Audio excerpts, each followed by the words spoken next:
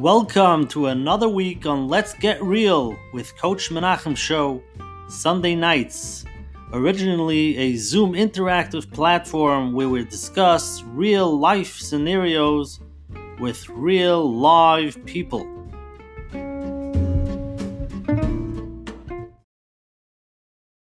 Hi, everybody. Welcome to tonight's program with Coach Menachem Berfeld. Thank you for being here with us. We appreciate it on your Sunday night. A lot of people had a lot of travels today. Today was a visiting day for some people. Some people had graduations today. People had the different things they were busy with today. So appreciate you coming, spending Sunday night here with us.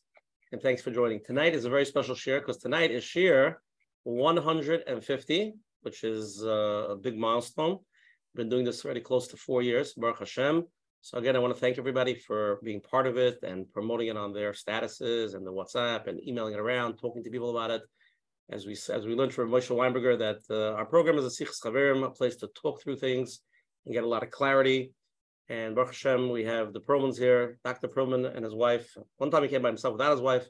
I think this is his fourth time here. So, Dr. Perlman, I think you're shtickle partner over here in the program. We split the millions together. Family. Yeah, we're family. We split all the millions together.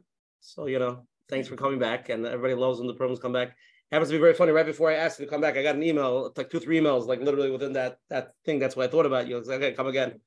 So it's the people's program. So again, if anybody wants to get the flyers on Sunday, you can WhatsApp me at 848-525-0066 and save my number, and I'll send you every Sunday morning the flyer. You can go to menachemberfeld.com and become part of his email list. He'll email you every week the flyers, the programs, the replays. And again, for anybody who's watching this on YouTube, you can click on the like button. You can click on the subscribe button. So Menachem uploads the videos every week, early Monday morning. You get notified. You can be part of everything and watch everything. Again, I'd like to thank also the advertising sponsors, the Lakewood Scoop, Ellie and Ariel from 5 Town Central, the Chayla Kaufman from JCN, for always promoting us across all the digital Jewish platforms. The Coach Menachem Show is collaborating with OK Clarity to bring greater health and wellness to the Jewish community around the globe. OK Clarity, you find the online platform for mental health support to the Jewish community. And okclarity.com, you find the best therapists, coaches, nutritionists, and engagement forums. Menachem will send out an email with all the information if you want to join their status. The number is 917-426-1495, 917-426-1495. Again, if anybody's here the first time, I don't know, first of all, where have you been? Right, Perlman, can you imagine somebody who's here tonight the first time? They were probably like a coma or something. I don't know. I mean, they're living under a rock. They're living under a rock, right? But if you're here, we're not upset. We're going to let it go.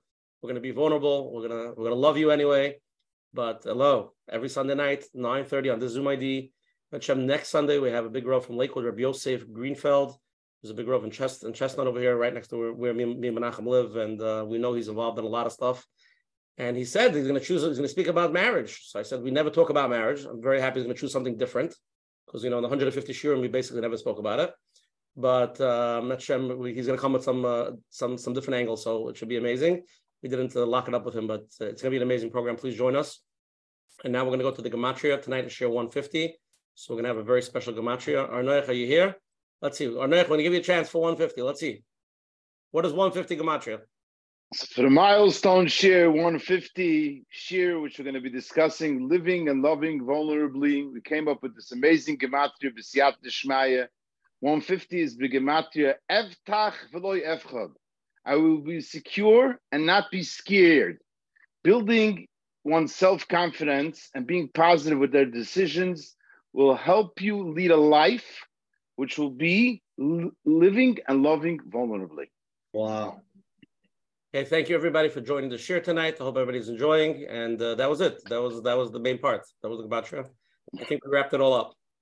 Okay, let's start off first with the host, Coach Menachem Berfeld, to tell us what are we doing here tonight? What are we talking about?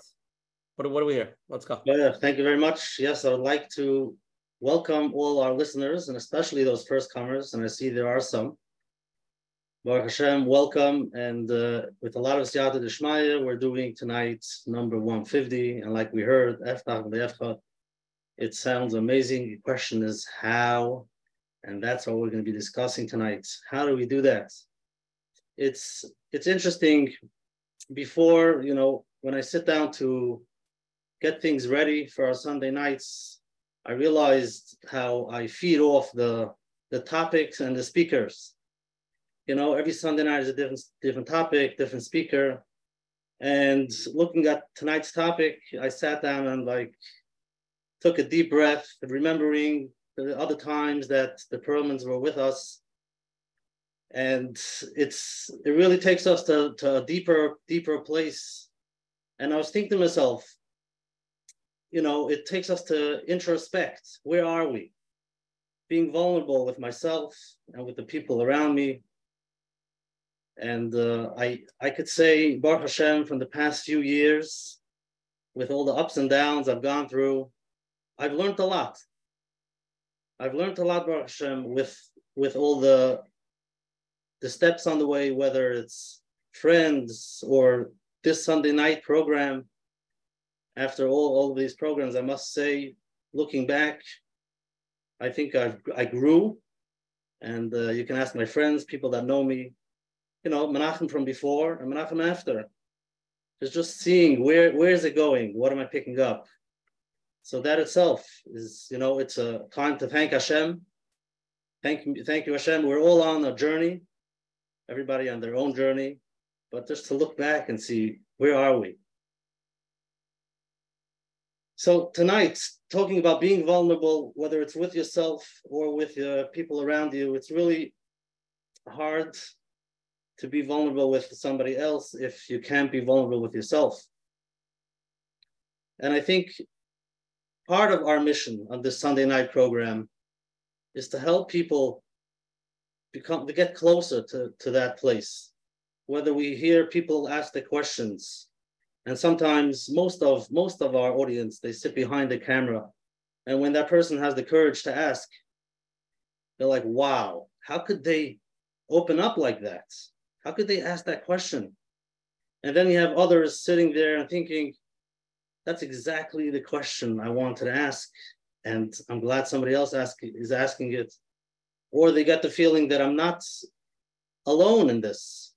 A lot of people might think I'm home struggling with my struggles, but where am I going to get help? And here you go out Sunday night to come to the program, and you get to hear other people are going through the same similar things, and there are ideas, there are people that can help, and it gets us closer to that place where we could say, maybe I can reach out for help. Maybe it's time to say, I can't do this myself. And to admit, which could be hard, that we're human. Sometimes it's hard to admit. We try to do everything ourselves, and you don't ask for favors. It's fine, I'll work it out. And when people have struggles, they struggle all on their own. And it could be very, very hard. So this is part of our mission. And especially tonight, Mitzvah Hashem, I believe tonight we'll go much, much deeper. But even thinking about basics, asking for help, for that, you have to be vulnerable. I need help. And after getting the help you needed, to be able to say, thank you so much. Picking up the phone and telling your friends, last week we spent some time together. I just want to let you know how much I needed it. And thank you so much. That's vulnerable. And I know I'm talking about easier things, but tonight we'll go a little bit deeper, a little bit more, and to understand why it's hard. What is it? Why it's so hard? What can we do to take those steps to get closer to the truth, to ourselves and the people around us? So we should be able to live a little bit healthier in Berochnius, Begashmius, and to come closer to Hashem. So I would like to take this moment and thank the Perlmans for being here with us tonight. And we need you. And thank you so much for being here. And with that, we should have Siyata Dishmaya. We should be able to help all the hundreds and thousands of listeners in Mitzvah Hashem. Shkoyach. Beautiful opening. Okay, so let's just get into it. So again, tonight's share is 150. The topic that we titled it is living and loving vulnerably. A deep discussion on how to be authentic with yourself and in our marriage. Tonight's share was sponsored by Avivit and Yisrael Mayor Izzy Bikli, Leil Nishmas from Zechariah Wallerstein, our mentor, our Rebbe, and Leil Nishmas, our grandfather, Avram Tzvi Ben Menashe Mikli. And thank you, Coach Menachem and Oshi Parnas, for all the inspiration they provide to Klal Yisrael, maybe a schutz for our families. So we're going to have a double opening over here, and we're going to start with first Dr. Akiva. I'll read his bio, and then I'll take it away. Akiva Perlman, PhD, is professor, lecturer on topics of abuse, addiction, and trauma, a fellow traveler for those who are suffering in silence. He has educated nearly 1,000, probably much more than that by now, from social workers from our community, and is currently serving as a professor of Wurzler School of Social Work. Dr. Perlman is the clinical director of ODA's Wellness Center, clinical, which serves the Hasidic community in Williamsburg. He maintains practice in Fresh Meadows, where he resides with his wife, Tamar, that hopefully we'll get to meet very shortly. Dr. Akiva. Thank you. First of all, I just want to point out some of the fabulous ODA therapists are right here. And I thank you guys for your presence, your support. It means the world to me. I'm sure you know that. To see your encouraging smiles and faces and contemplative states it fills my heart. It really does. I can just share a quick story, Usher and Menachem. The first time I came here, the first time you invited me, I think it was an opportunity. I'm sorry, I didn't say hello to Nachi as well. Nachi, it's good to see you, brother. Very, very dear man. And but the first time I was here, it was we were speaking a little bit about vulnerability. I think that was like the entry topic that we were talking about at the time. And I can't tell you, there was one moment when I was speaking, and I was talking a little bit about life, my life, and how it's impacted me, how it shaped the person that I am. And I made the awful mistake of keeping the chat on while I was speaking. And while I was talking about something that was very raw, really came from my heart, there was someone on the side. I think a lot of people responding positively, but there was one person commenting like, this guy has got to go to therapy. And I didn't want to comment in the moment and say, I'm in therapy, it's okay. I didn't want to go in that direction. Instead, I just sort of had to sit with it and stay with that moment. Yes. And there, the wonderful moment of talking about vulnerability, yes, with like a real fear. There's always an apprehension when you talk about yourself in any regard, and your own life. There's always this sense of fear that comes along with that, because you're revealing yourself. And anytime you do that, and we're going to talk about relationships and what does it mean to be vulnerable in relationships, there's always a risk. And I think that's the one thing that we often miss when it comes to vulnerability, is a part of its definition is that it has an inherent form of risk in it. It's not vulnerable if it's not risky. So you're always considering what would happen if other people didn't respond well or wouldn't respond well to showing up, a presence that you bring into that space. So I want to thank the both of you. It was a real human moment, just sitting here, sort of embracing it even on a deeper level, because it was being called out as I was speaking, which was quite the moment. I don't know if I ever shared that with you guys, but it's great. One more quick thing before we get started. I promise we can get started. I just want to say mazel tov to my fellow graduates. Benny's right here. Benny graduated today. We had the Wurzweiler Sarah Schneer graduation today, where we had a wonderful group of male and female graduates, and they're just phenomenal group of people. They're going to bring so much love and healing into this world, and it was just such a great honor being a part of that. So greatest program in the world. All right, let's go. We did it. I believe they're going to make a charitable donation, by the way, now that we mentioned it. That was something that I was told, and for the record, I'm going to hold them to it. That's for sure. So I was in preparation, learning a little bit about vulnerability, trying to go a little bit deeper. Where are the sources when it comes to our heritage that speak about it? And I think that the school of Pshischa, where Kutsk ultimately comes from, but Ger comes from Pshischa as well, they speak a lot about truth and vulnerability and authenticity. And the definition that they provide with what vulnerability ultimately means is it means that you're living with a deeper sense of truth within yourself. That's what they say. One of their teachings, which I always appreciated, is we don't have a great deal of writings that came from that school of thought, primarily because they always challenge themselves. Will this idea remain true with me, within my own being, in a year from now, or will it not? And as a result of that, they always wanted to stay in a very authentic state of being. And as a result, they never really produce a great deal of literature. They produce an ideology, but not necessarily a great deal of literature. But I've always loved that definition, where vulnerability, on its greatest, purest form, is a way of living with ourselves in its truest form, which means I'm not afraid of the parts of myself that I appreciate, I could lean into, the parts of myself that I know to be good, that I could tolerate, that most of us are willing to share with others. The same way I could do that, I could also share the parts of myself that I'm struggling with, the humanity, the aspect of being that is not necessarily as glorious as the parts of ourselves that we value a great deal. It means showing up to life simply how we are, with all the imperfections that we live with.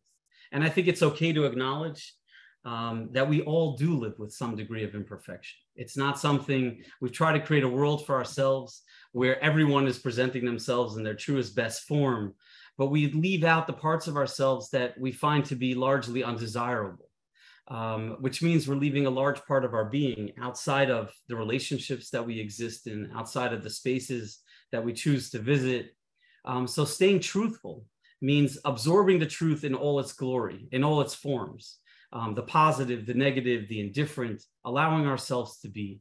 And I think for many of us, we grow up in a world where so much of our life is about production, productivity, the way our actions, the way that we live in the world, as opposed to who we are as people from the inside out, as opposed to the actions that we determine and we evaluate others by. So we all, to a large degree, and it's something that we all need to take some responsibility for, we all contribute to invulnerability by demanding certain things of others, by asking them to live a perfect form of existence. We're in and of itself creating that problem. And when we think about why we reject certain parts of ourselves, what is that about? And ultimately, at the end of the day, it boils down to shame, some degree of shame that we all hold on to. We hold on to something that I'm fearful of showing up in this particular environment or in this relationship, because if another person were to see me in all that I am, they may very well reject it. And I don't want to see that part of myself. I need to hold on to the parts of myself that I seem to, that are positive, that I'm protecting. And by and large, we reject ourselves first, and then ultimately we don't allow that part of ourselves to show up in other relationships.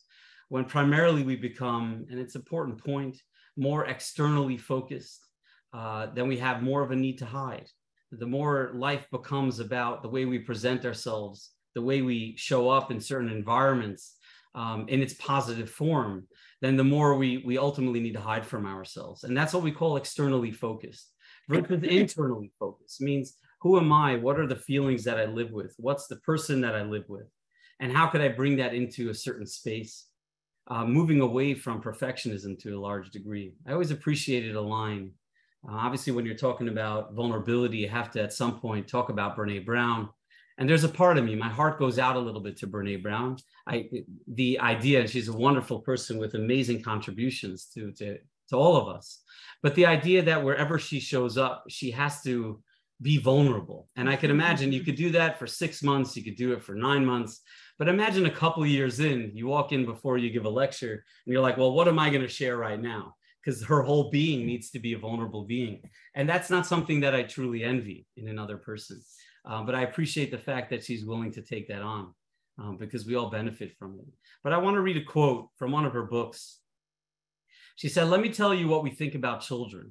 They're hardwired for struggle when they get here. And when you hold those perfect little babies in your hand, our job is not to say, look at her, she is perfect. My job is just to keep her perfect. Make sure she makes the tennis team by 5th grade. And Yale, we could replace that with some other more appropriate names in this environment, by 7th grade. She said, that's not our job. Our job is to look at them and say, you know what, you're imperfect and you're hardwired for struggle, but you're worthy of love and belonging. That's our job. Our job is to raise children, to create an environment that we live in where we're not demanding perfection of the people around us, but rather with an acknowledgement. We know that life could be challenging. We know that we'll throw things at us that we don't necessarily know how to respond to. And how do we raise children in a way that they could respond to that accordingly, as opposed to shying away from the imperfect life that they're living? Being vulnerable is challenging. It's not something that comes easy. I think to a large degree, it's not something that comes natural. It's something that we need to work on. It's a muscle that we develop and grow, largely because we could understand what's on the other side of it. It's the opposite of vulnerability. We could call it invulnerability if we'd like, but really we're talking about shame, the parts of ourselves that we're uncomfortable with. So there are many impediments to the experience of vulnerability. Number one, there's a sense of exposure. You're revealing yourself, and now you're exposed to others. They're going to see things that they may or may not like in you. And as a result of that, in order to allow yourself to be exposed to in front of another person, it's like ripping off a Band-Aid. And we all know, again, if it's not in the water, it hurts. It hurts to rip off that Band-Aid. I still remember this as clear as day, where I had a client struggling deeply in his relationship, a very dear man, beautiful soul, but struggling. They're really, really struggling. And I remember we started exploring the idea of what would it be like for him to show up in his relationship, to be present, to not run, to not hide, but to show up with all his self and all his being. And he said, you know what, I'm going to give it a shot. And I still remember when he came back that next week, I wish this was a good story. It's a challenging story. It's one we need to think about as well. He came back the next week and he said, the worst thing you ever said to me was that I should be vulnerable with my spouse. Because what she did in turn is she used that information ultimately to hurt me later on in the week, where we were having a hard time. Instead of just talking about what the issue was, what was also brought up was, and you're also weak for being this type of person, and you're so fragile for what you said and what you did. And it took him a really long time to recover from that. It took them a long time to recover from that. So that exposure, that feeling of, I could really be judged, I could really be evaluated, and I could also really be rejected is inherent to the process of vulnerability. There's also a deep sense of uncertainty. We don't know. We don't know how the other person's going to respond. We don't know if they'll like us or they won't. They'll accept us or reject us. Similar to that story I was sharing before, not really knowing how that's going to go. And I think even with my own journey as a person, forget about as a professional. I think we're professionals. We choose to do certain things, but more than that, we're people. In the beginning, you sort of begin to experiment. You try something out. You see if it works, but you do so patiently. You do so taking a small risk at a time without ripping off all those Band-Aids at one time, because there's that sense of uncertainty. There's that sense of unknown. There's also risk. What if it's going to be received in the wrong way? What if whatever our intention is, I'd like this other person to know me. I'd like this other person to see me. But what if they internalize that in a way that they judge us and evaluate us, and the risk goes in the wrong direction? So we have many impediments to the experience of vulnerability. It's not a simple thing for us to just simply jump into. When we talk about conditions of worth, which I think is a real important idea, we're all raised in different environments. Some of us are raised in environments where we're simply told when we were born, when we're younger, we adore you, we love you simply for who you are. We accept you for who you are. And this is a real gift, by the way. This is not something that many people have the opportunity to live with. Some people are given that gift, and others are given what we call conditions of worth, where they are very clearly told one way or another that the only way you're going to be acceptable to us and to the world around you is if you hide, if you only present a certain way. I just sat with a young man. It's interesting. He's not the youngest man, but as I'm saying it, he's a young man in terms of the journey of his sort of waking up to himself, embracing himself. He's young in spirit. And that to me is a young man. But he was a man who was talking about his experience growing up, where he said it was so clear to me that I didn't want to be a certain way. I didn't want to need to do certain things. I wanted to express myself in another way. For example, and these were all good things, by the way. He said, I was more inclined to do chesed than what my family was inclined to do. Yet they needed me to be a certain way. They had what we call these conditions of worth. The only way that you're lovable, the only way that you're acceptable to us and to others is if you are a certain way. And by the way, it becomes so hard. I remember asking him, could you share a few things about yourself that you know to be true? And we sat there for quite a while in that silence, where he realized that I don't think I could answer that question. I'm not quite sure who I am. I'm not sure what I am. And that's an invulnerable existence. It's one where if I'm never really been given the opportunity to ask myself that very fundamental question, then I'm sort of left unknowing. And we can make our way well into our adult lives with that particular sense that we live with, where there's a sense of, I'm not sure because I have a certain inclination, but that seems to not be good enough. I need to be something different in order for that to be ultimately acceptable. I remember there was one time, and I'm not sure if I feel so proud with the way I handled the situation, but it was an honest reaction. But I walked into shul once to daven on Shabbos. You'll remember this story because I came home early that day. That's why she'll remember that story. Usually I come home at a normal time from shul on Shabbos morning. And that particular morning, I was home at least an hour early. And I remember you asked me, like, what happened? I shared this story. I said, I went to shul to daven, to have a moment with Hashem, with myself, where I could even more so encounter Hashem within my own heart. And I walk into this environment, and there was a father and a son, a young adolescent boy, maybe 12, 13 years old, who was learning to daven, and the father was sort of hovering over him. And at some point I realized, I think you become very sensitive to certain things that you see in the world, and father and son interactions for me are always highlighted because I didn't have that to a large degree when I was younger. So to me, even as a kid, I would crave and yearn for that interaction. When I would see a father learning with a child, with their own child on their lap, it was something that touched me so deeply, even as a kid. And so I'm watching this event unfold, and this father is standing behind the son, really making sure that his finger is there at the place again, which is a beautiful thing. You want it to be on the place. You want to daven with the right intentions.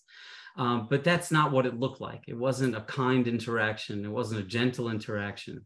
It was an interaction where you could tell in this boy's face that he was deeply impacted by that moment. He was sort of, if he said the wrong word, he was corrected. And the whole time I'm sitting there holding myself, I'm trying my best to pray and to connect, but I was just completely distracted by this experience. I couldn't really settle into it. And I think it got to a point, it was Shemona Esrei, where the sun, which is a silent tefillah. Shemona Esrei is the time when we have this very brief, silent, connected interaction with ourselves and our Creator. And there we are at this moment, and this boy was davening, and the father was still correcting him in his Shemona Esrei. And like I finished davening, and then I came home, and then I was asked, why are you home so early? But there was an experience when you talk about a shame that lives within a person. I wonder, and I don't know where this boy is today, but I wonder what his relationship to tefillah is. I wonder in my mind how it's even possible for that relationship to be positive. Now, I believe, and I know, because I've witnessed this, that plenty of people grow up with this reality where there's a deep sense of shame connected to their behavior, and they do find a way. They find a way in their own way today to connect with Hashem in the most beautiful, profound way. But I know that that's a journey. It's significantly more challenging for this young man than it would be for anybody else. So when we talk about an invulnerability, we're talking about a self. There's a part of us, the more shame we live with, the more shame that's been induced within us. It makes it significantly more challenging for us to be vulnerable. I remember a dear friend of mine from high school. I forget what I was going through. It was probably some narishkeit, but at the time it didn't feel like narishkeit to me. It felt like the whole world was collapsing, I imagine. And I reached out to a friend and I shared with him. I was there for Shabbos and I shared, this is what's going on in my life. And he's a wonderful guy with just a big heart, kind soul, but not necessarily the most emotionally savvy human being that you'll ever encounter, not so aware so much of his emotions. And I remember he was reading the New York Times at the time. He's sitting there behind his paper. He kind of folds the corner, if there's a way to do it. He's like, here, he folds the corner. He goes, do I look like I'm your therapist or something? That was his reaction. And I remember sitting there like sharing, you share your heart with another person. You're vulnerable about that experience. And there he is saying like, please stop. This is a little bit too much. I can't really handle it too much. And it was so perfectly stated that I had to enjoy the moment and sort of lean into that space as much as I possibly could. But it kind of shows you that journey of not everybody receives this reality. And especially when we make our way into relationships, we first start with ourselves. We have to have the internal courage to be vulnerable with another. But then we need to also create, possibly at times slowly, my wife will speak about this a little bit more, create space for that vulnerability, to bring that vulnerability into another relationship. So the journey of embracing ourselves, our vulnerability, requires a great deal of strength. It requires a great deal of holding on to your own heart and saying, yes, I have imperfections. And yes, I'm imperfect. And that's okay. That's really okay. It's not asked of me to be perfect. It's asked of me to be truthful. It's asked of me to be honest. I would like to have a life where I feel connected to myself and to the world around me. And the closest way that we could do that is by embracing ourselves wholesomely, authentically, and leaning into that part and saying, I am here. And yes, sometimes there's the confrontation with shame, but that's also okay, because who doesn't experience shame?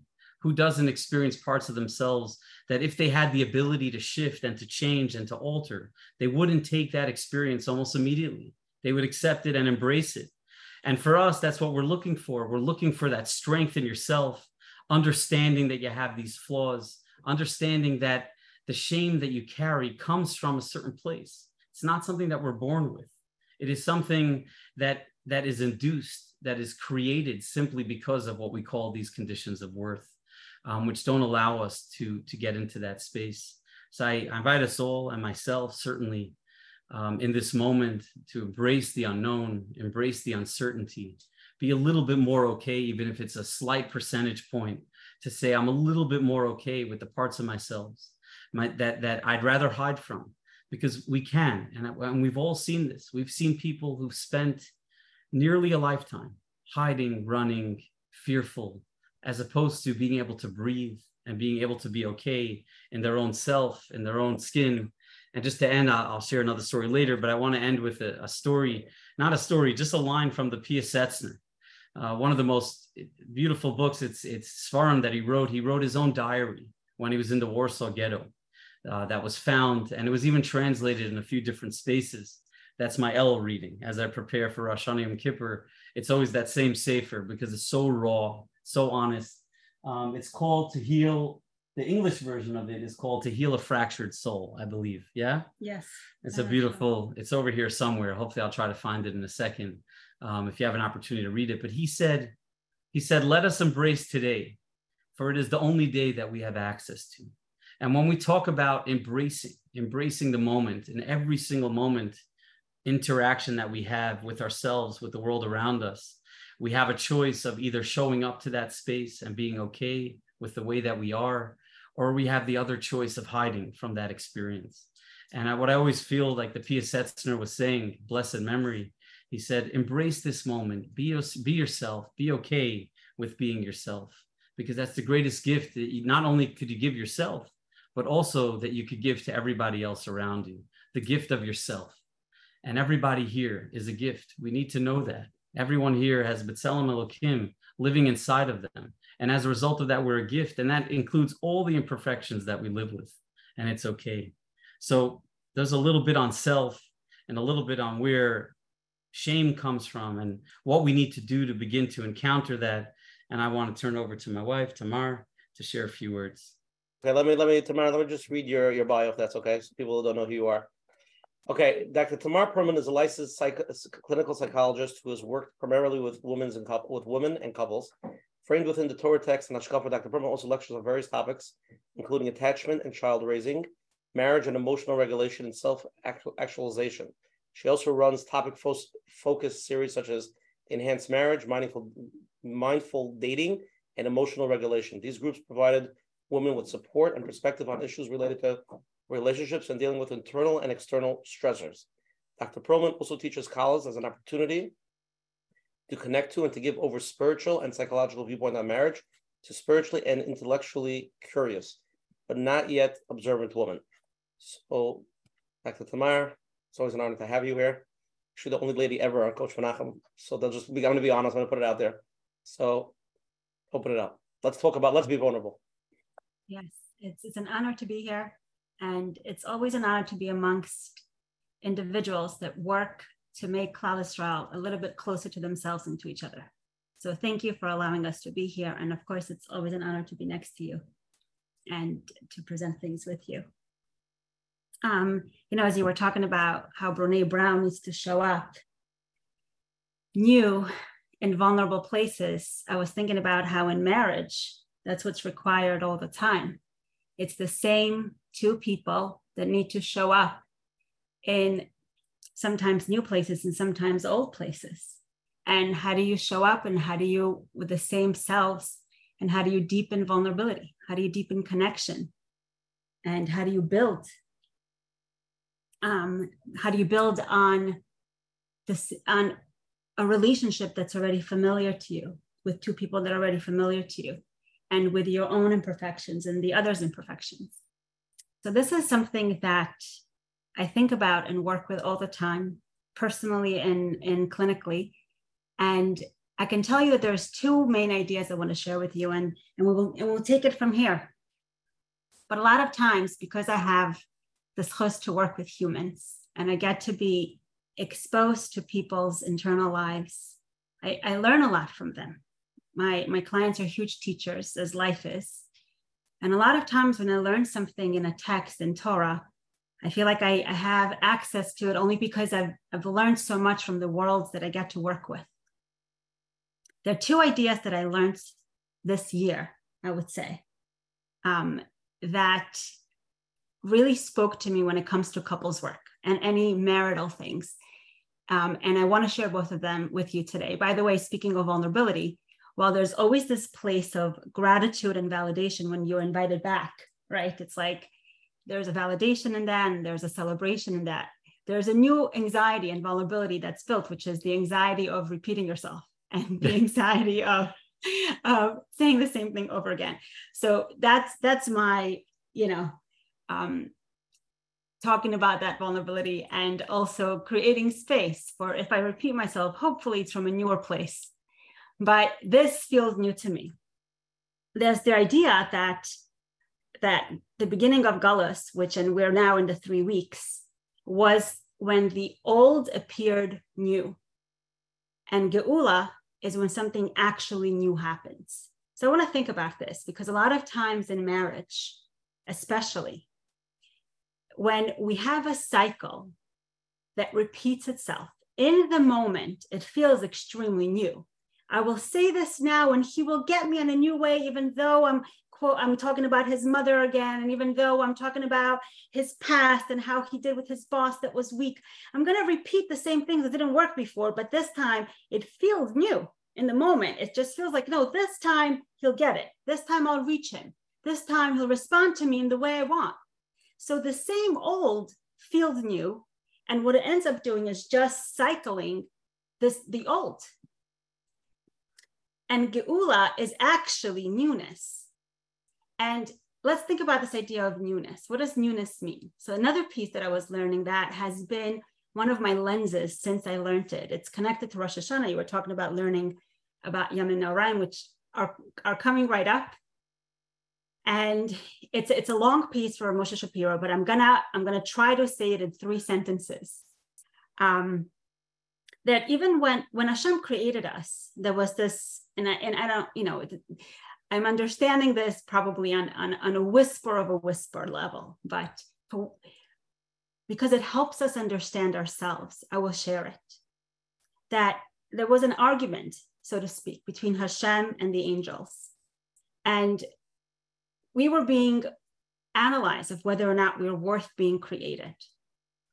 And there are many reasons why we wouldn't be worthwhile. And I think the angels were saying that, so to speak, like, look what a human being can do. A human being can really hurt. And during that exact time, as it was going back and forth, and this is what's happening again on Rosh Hashanah, we're being analyzed, so to speak, and we're being created during this analysis, right? It's Yom Adin. So during the ultimate Yom Adin, what happened? Hashem said, Ma atem midyanim kvar naaseh adam.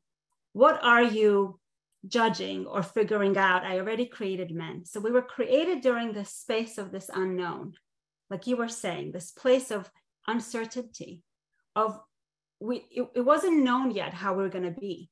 It wasn't yet known what we were going to be like. But in that ultimate space of being beloved from Hashem, he's saying, I'm creating you from a place of love, not from a place of knowing exactly how you're going to be. So I would say when it comes to relationships, that if we want to create newness that's actually new, that doesn't feel new, but just strengthens the cycle of the old, that we actually have to create real newness. But what does that mean, real newness?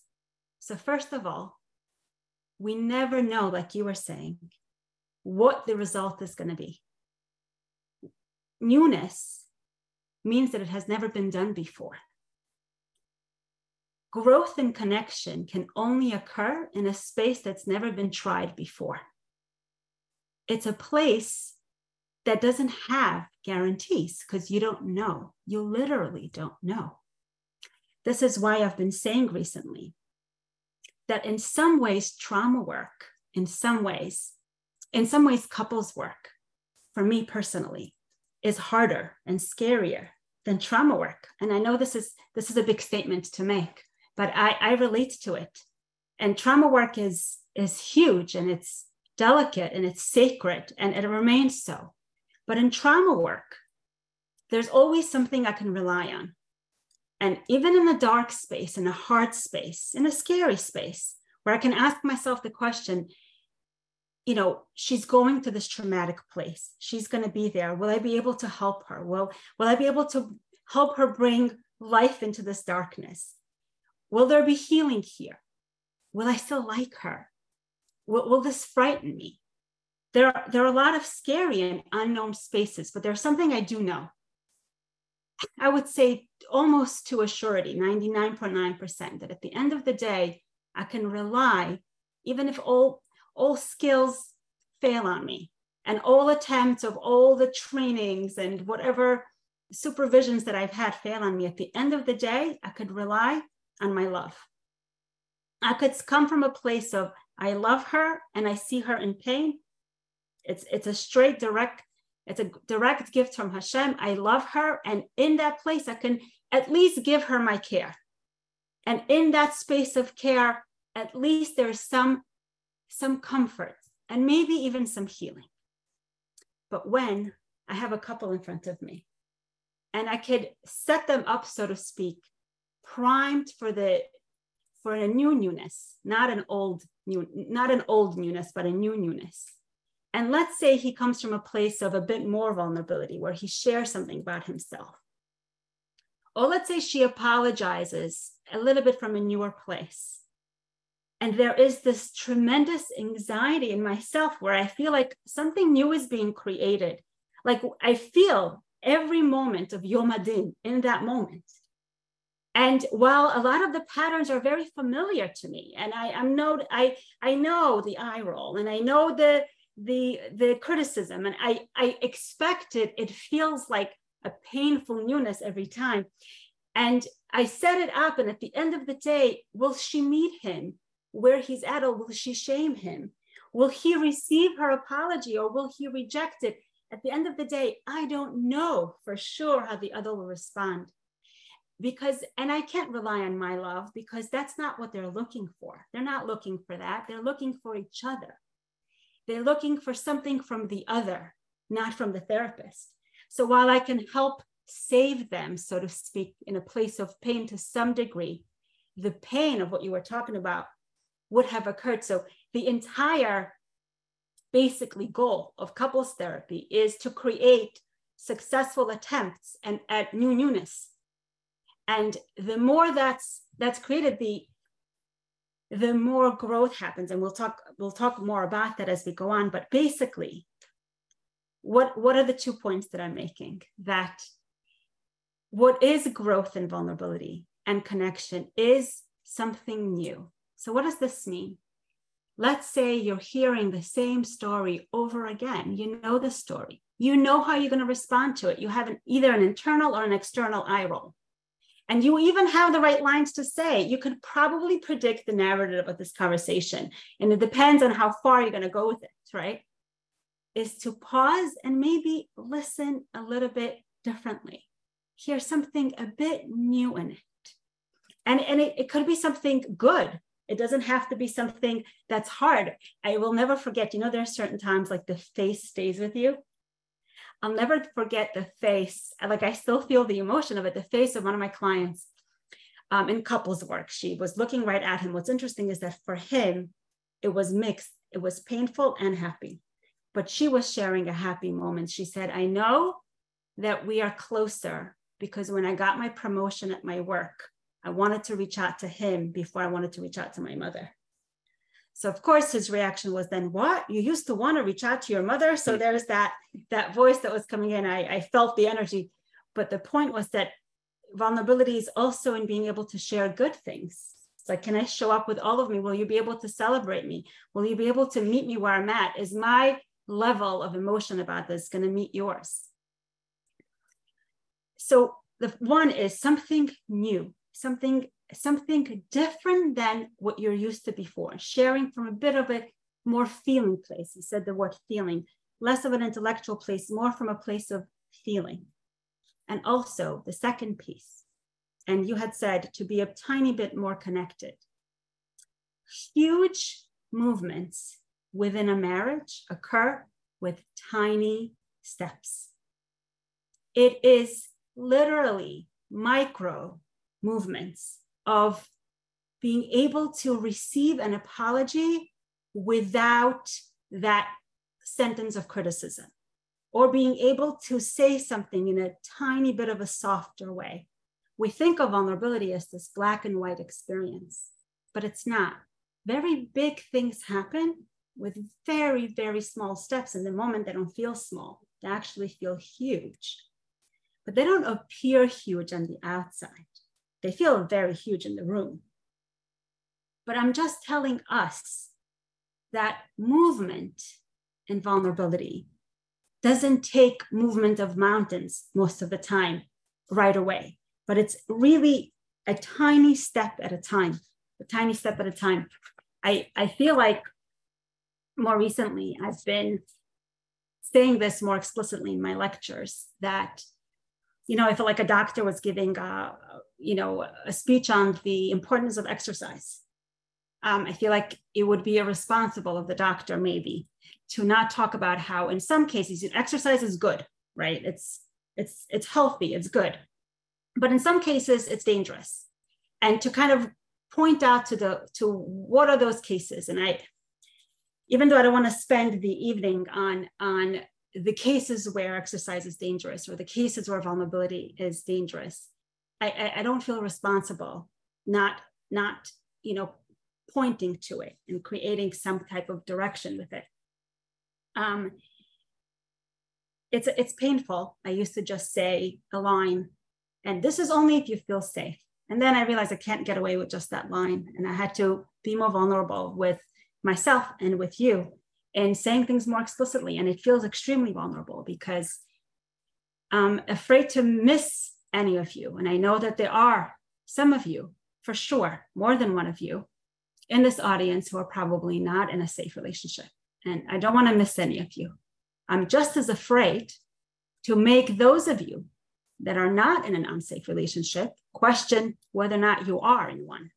Because a lot about marriage and vulnerability is uncomfortable and hurts, and mistakes happen and people hurt each other. And that could happen, and that happens, not could, that happens in safe relationships too. But having said that, I'll just make 3 points about safety.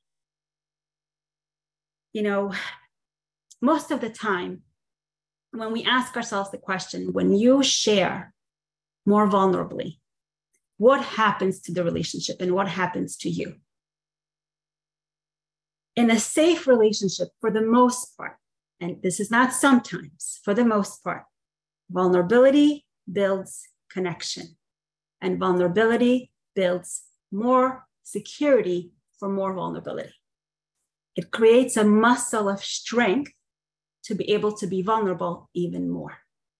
In an unsafe relationship, vulnerability leads to disconnect and to more hurt overall.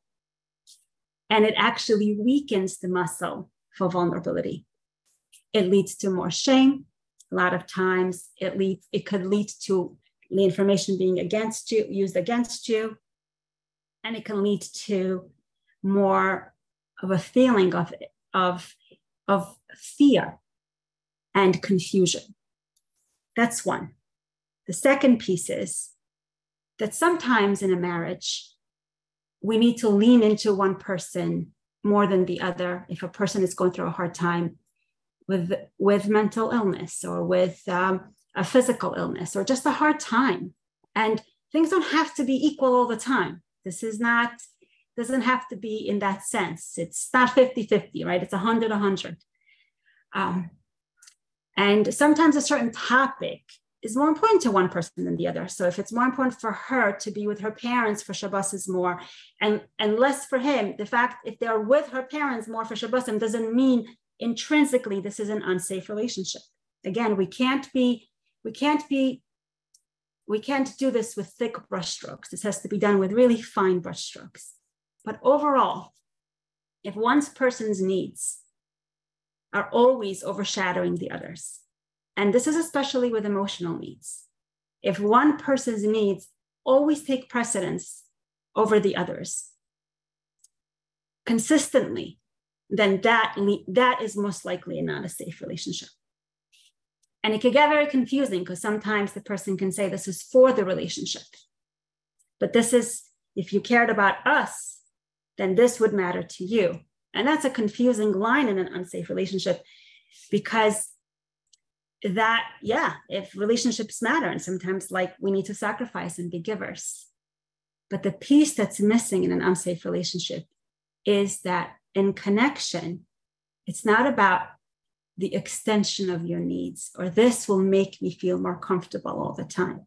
But it's about a real meeting of two people's narratives and two people's lives and two people's needs and two people's realities, where both of the narratives play a main character, main role, including the third role of the relationship being its own reality, where you're not just extensions of each other, but you're actual two individuals living together and building together.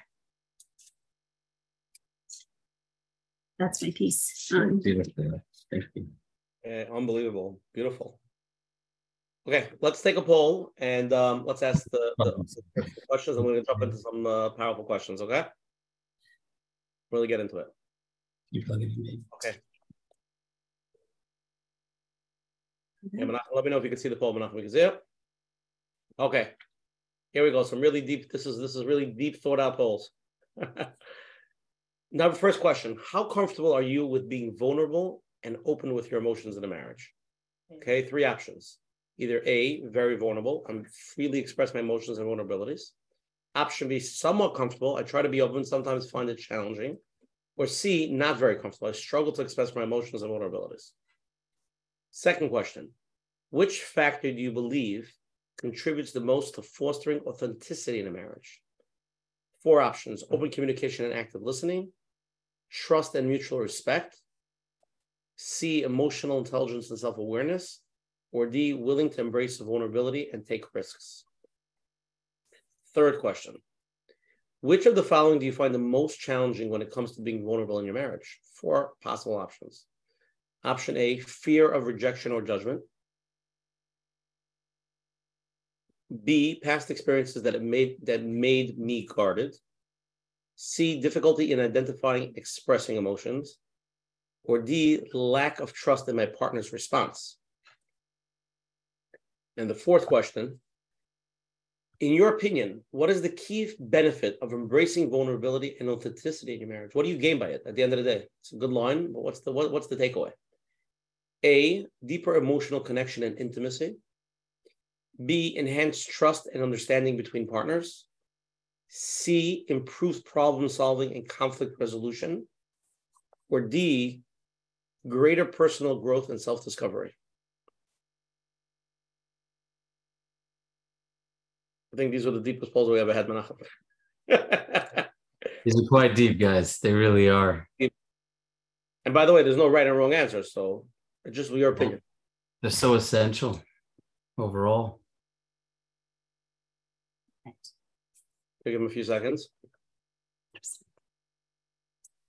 Okay, we're going to end the polls. We're going to share it. And if you guys have any comments on it, please let us know. And we're going to jump in. We're going to start off first with a live question, if that's okay.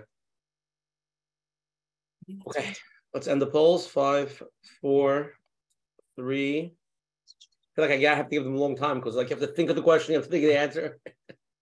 Nachum, this is like a share and it's tough to both. It's okay if you answer wrong. It's fine. Okay. No, if the answer wrong, it's not okay. Well, we throw them. It's okay. We accept. Throw them right out. Not perfect.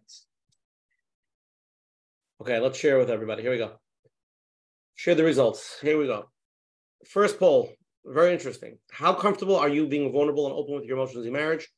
27% very comfortable, 22% not very comfortable. And the middle answer, B, 51%, more than half the people here, somewhat comfortable. I try to be open, but sometimes I find it challenging. So this is what most people on our share tonight feel. Dr. Perlman, Mrs. Perlman, any comments? We'll go to the second one. I was thinking that it's vulnerability is not within itself is not fully comfortable. But I think to be able to say that there is comfort within our relationship around vulnerability is really the goal. Right. But intrinsic to the concept of vulnerability is some discomfort from the place of newness and unknown. Yeah. It's interesting. I wonder if all this would be different if it were not posed in the context of a relationship. Right. Meaning, if it was just about vulnerability with oneself and the world around them, friendships, relationships, siblings, I wonder if it would be different. And when you're looking at like 51% saying somewhat comfortable, I feel like that's very representative of the way we live to a large degree. We're seeking authenticity, but it's hard. Yeah. And there's that muscle that we're talking about developing and building so we could get to a place where we could, even share the things about ourselves that are harder to share in general. Yeah. I know that this is a personal experience, but it happens to play out sometimes in a relationship. But there are certain things that we personally confront where we're saying like, it's just simply hard to let another person know this about me. And it obviously becomes significantly harder when it's someone that you really care about and you cherish and you want them to see you in the right light.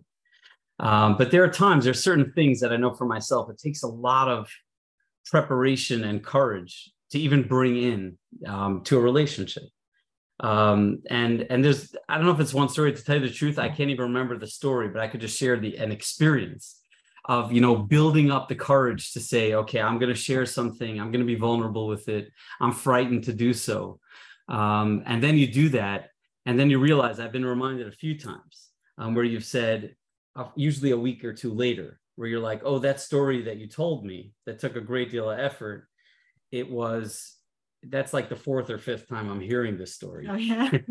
And it's not the first time that I'm hearing this story. This is a part that I already know. The kindness of like just being with it and saying, like, not commenting in the moment, I always appreciate, I want you to know. But it's fascinating. The experience of vulnerability is one that is so heartfelt that you build up the courage, like it's saying over here, I'm trying to be fully honest, but it's hard for me to do so in certain areas. You build up that courage and you share it, but it still means the world to you. It's still something that you have to overcome because you still have that internal barrier that you live with. So it's an amazing thing that simply plays out in relationships, but it starts on a personal level. Okay, let's go to the second question. Which factor you believe contributes the most to fostering authenticity in a marriage? So you have over here, 25% open communication, active listening. The winning answer, which we spoke about this before, trust and mutual respect is 45%. 10% is emotional intelligence, self-awareness, and 19% willingness to embrace vulnerability and take risks. So it seems like trust and mutual respect is like the winner from Dr. Perlman. Dr. Tamar, you agree? I love this part because it almost like it's so nice when other people affirm what you feel inside, because to me the idea is that like if you have all of these pieces contribute to it, obviously the open communication and everyone probably feels and means something different when they read it, but intrinsic of the idea is respect is that you see the other person as separate from you. You're able to see them as an adult that's separate from you. And I think that within itself means that you have a safe relationship, which is, and you have a relationship that fosters vulnerability. So that to me, it's not at all about sameness. It's right. Not like I need you to be me in order to feel safe. No. I think it's the opposite of sameness. It's saying I fully embrace the fact that you're different but it's a choice that we're making. Trust and mutual respect is an actual choice that we have to make. To respect another that's largely different than what we know, than what we understand, to me is like the purest form. I always love the Erich Fromm. He wrote in a book called The Art of Loving, which is a wonderful book in general. But he wrote in that book, he said like the lowest level of love is when there's sameness. It's like you complete me, you finish a sentence for me. We both like the same food. We both like the same line in a book, or we both like the same prayer. So there's something about it that's like we're the same and we're celebrating that. And that's almost like the entry level of any form of love and any form of connection. But we go to deeper levels when we understand that it's not about sameness. It's about mutual respect and about trust and care that is fully embracing difference. It's about, to a large degree, it could even be opposites, very, very different people. But the mindset of I'm going to embrace trust, I'm going to embrace mutual respect. You don't have to be the same as me for me to appreciate you.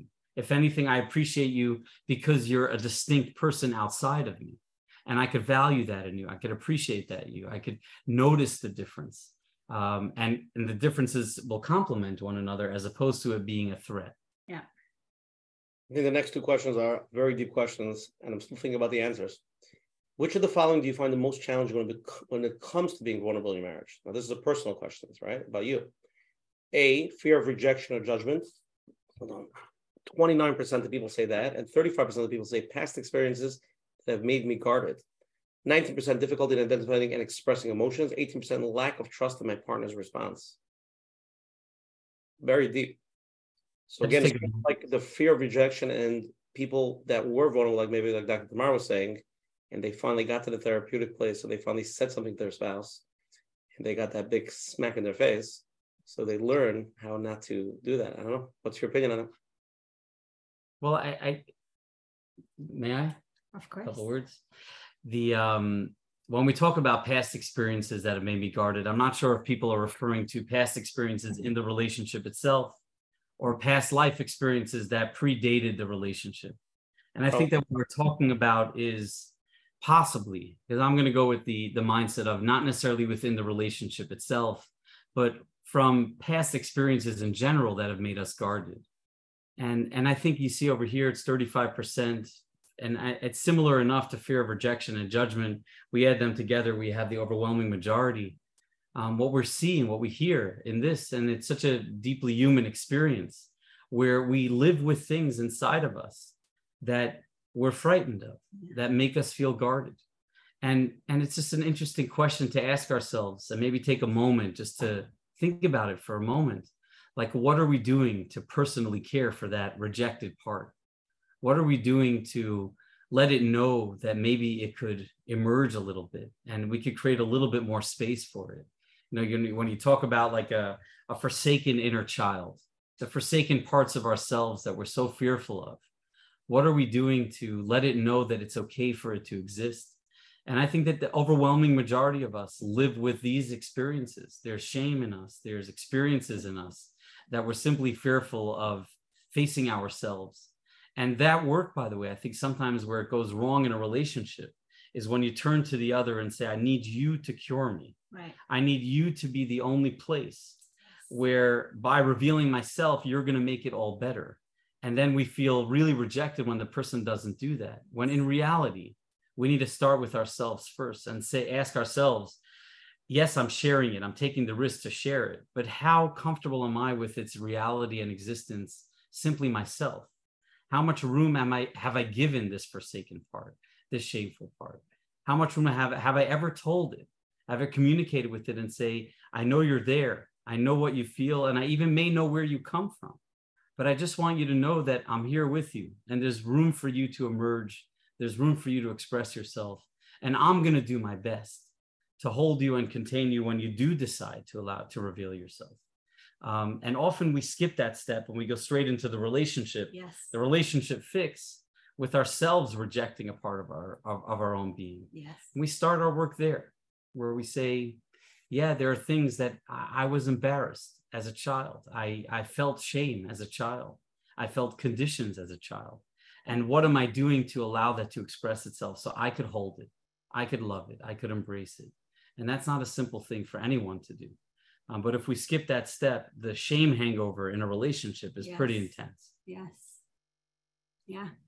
And there's this rage that sometimes comes with it of like, and this can happen, like, I have a couples come into the room where they've been married 10 years and happened 10 years into the relationship or 5 years into the relationship. Like, how come you're not saving me from this?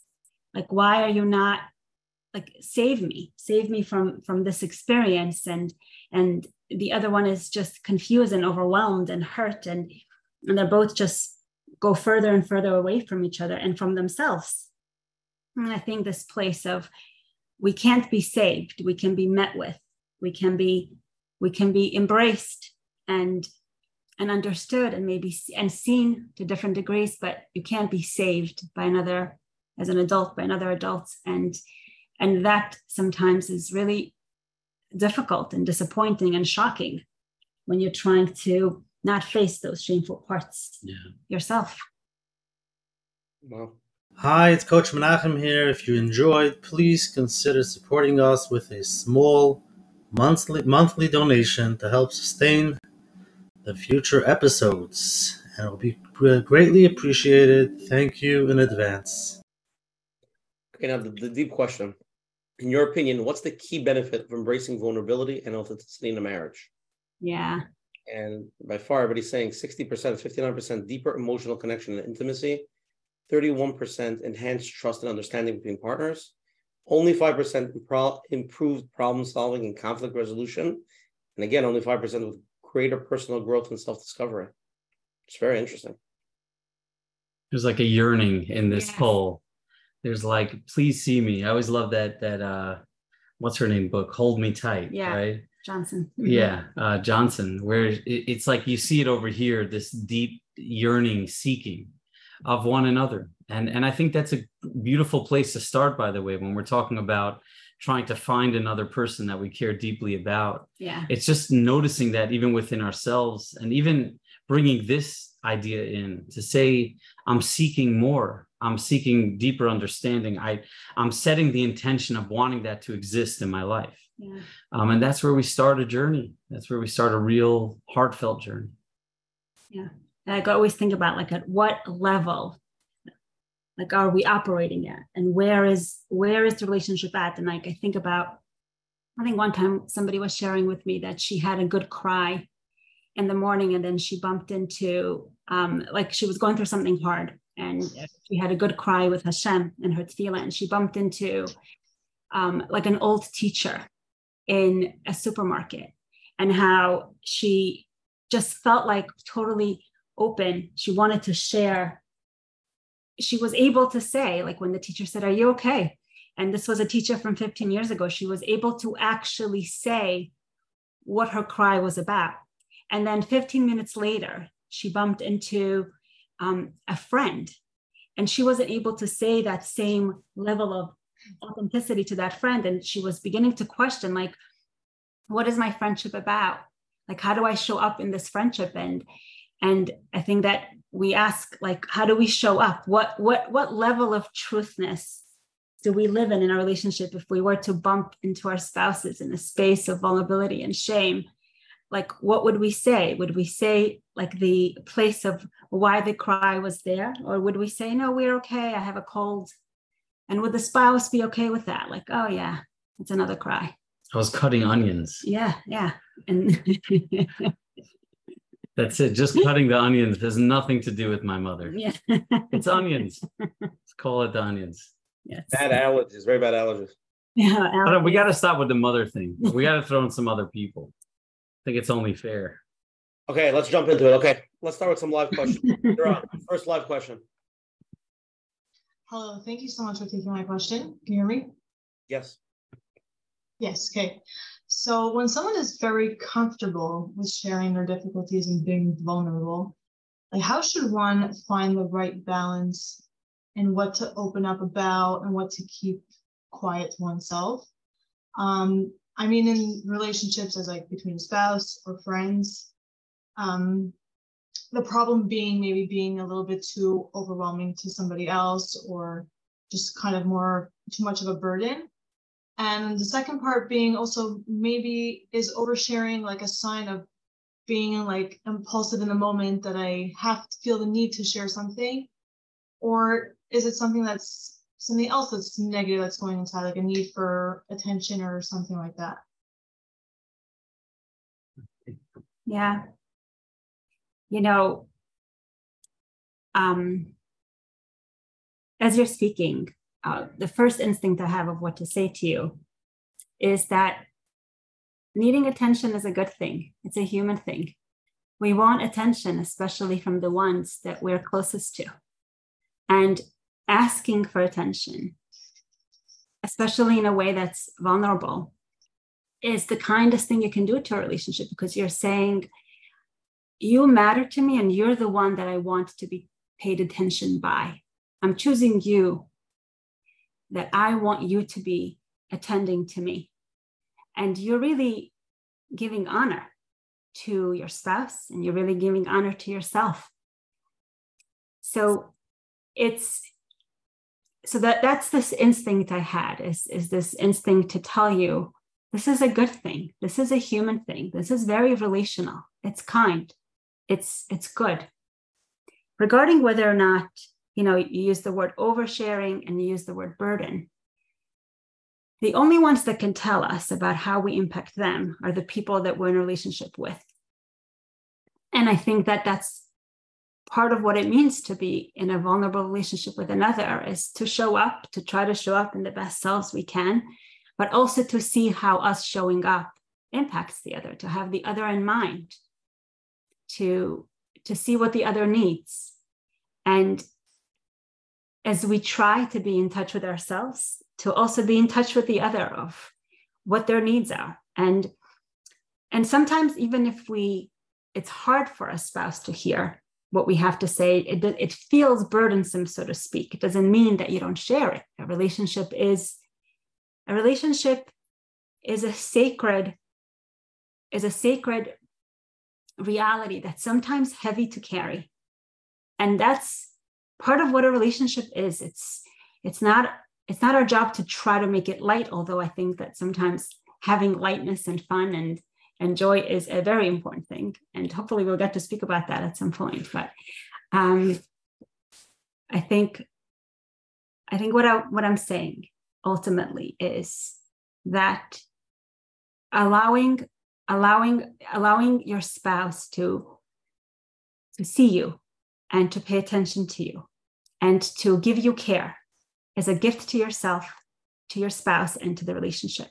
And to see whether or not this is a source of challenge or difficulty is something that you could ask him, and what it is that you could do around that. What would you say? Very similar. I certainly wouldn't say it as well. So I think we could stick with that. That's perfect.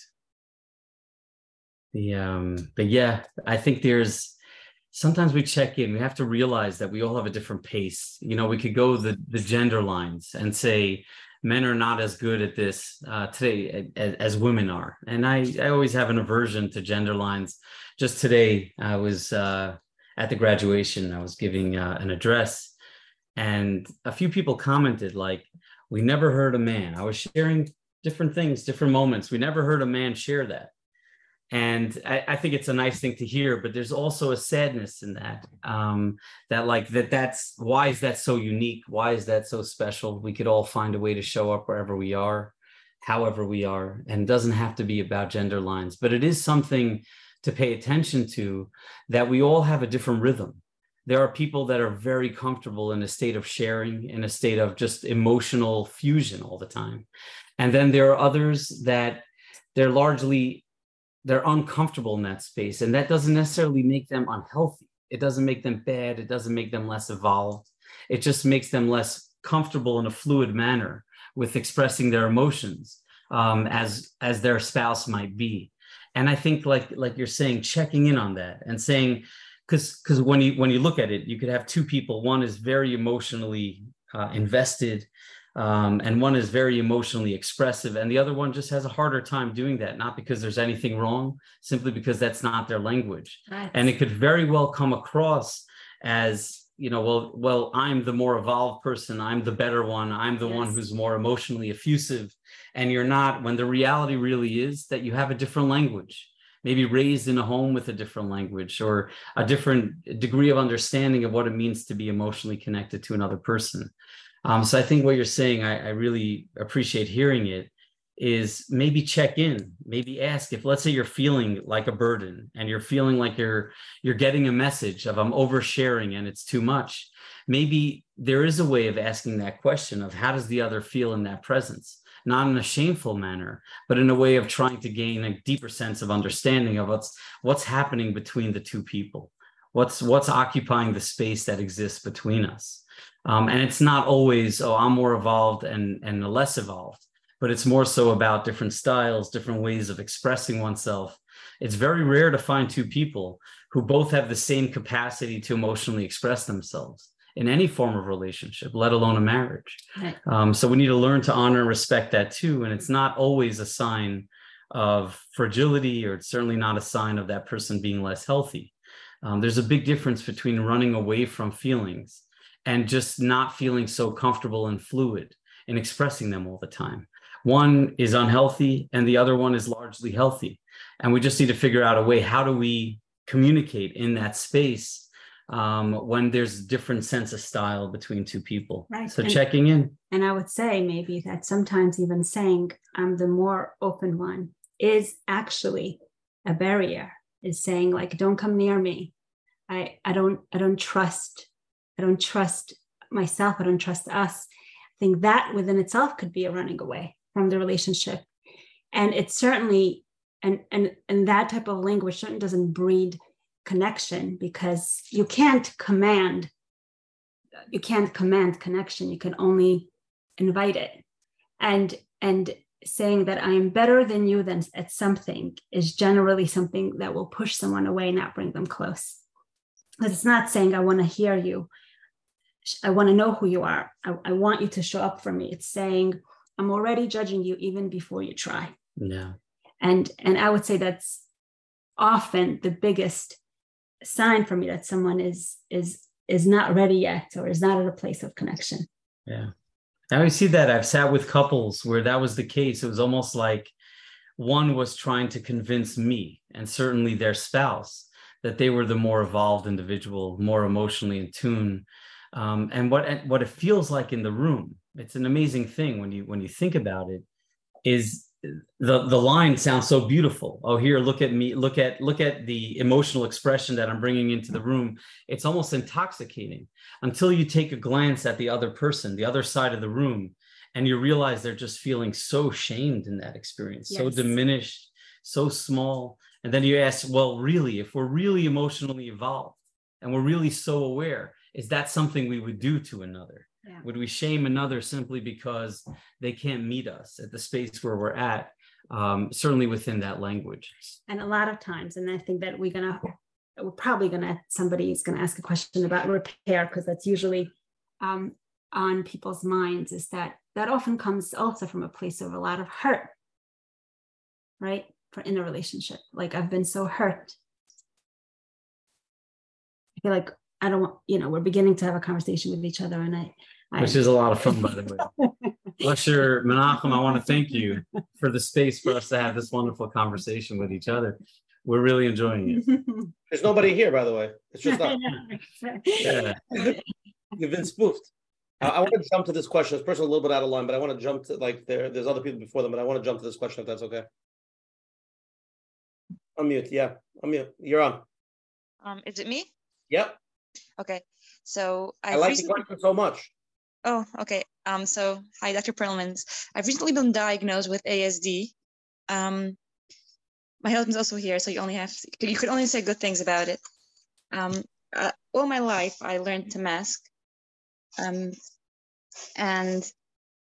I never really knew what I'm feeling. Now, my husband is a very safe person, and we both crave to have a very connected, intimate relationship.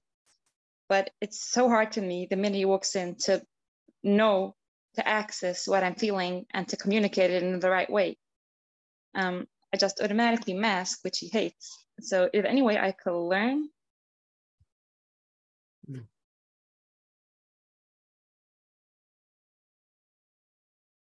We just want to sit with you.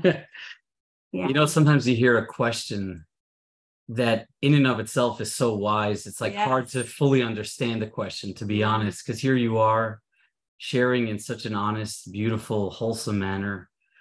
And the question is almost saying, I'm not wholesome enough, while everything you're saying is so deeply wholesome. Right. So it's a little disorienting in that sense, because I'm listening to you and there you are next to your husband. You're sitting there together on a journey. I'm trying to make sense of the world, which we all are, with so much wisdom, you know, asking this question, which almost has the answer in it. I think her husband's asking the question. Yeah. Yeah. We hear from your husband. I think this is his question, because she's saying he comes in and he sees my mask. I think, you know, he's not asking the question right now, but it's a conversation that we've been having for a long time. What's ironic is you're the one that's unmasking, in the sense that you're the one that's asking us the question, right? And you're saying my husband wants to see more of me.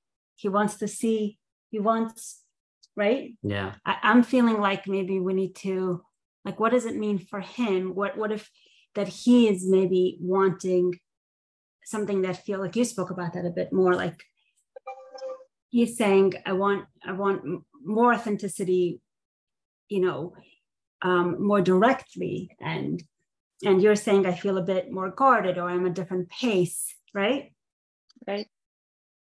Would you want to speak to him? I would love to speak to him. Yeah. Okay, we need to There's all we could do, all is asked of us. And I think it's an important statement and question. And this comes up a lot in therapy in general, which we're not speaking about right now. But we often have in our minds like a notion of what it means to be the fully functioning person, the person who's operating on all levels. And I think most of us are striving to be on some level that person. We want to, you know, be grand in whichever manner. We want to be respected and cared for and seen and noticed and have all the skills in the world.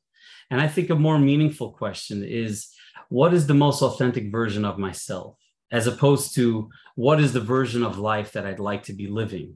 And I think that we all have our barriers in our communication. There's no one here in this space, certainly myself included, that there isn't another person out there in the world who has a much deeper sense of feeling and showing up to life and sense of gratification and emotional expression. There's always going to be someone who's capable of more.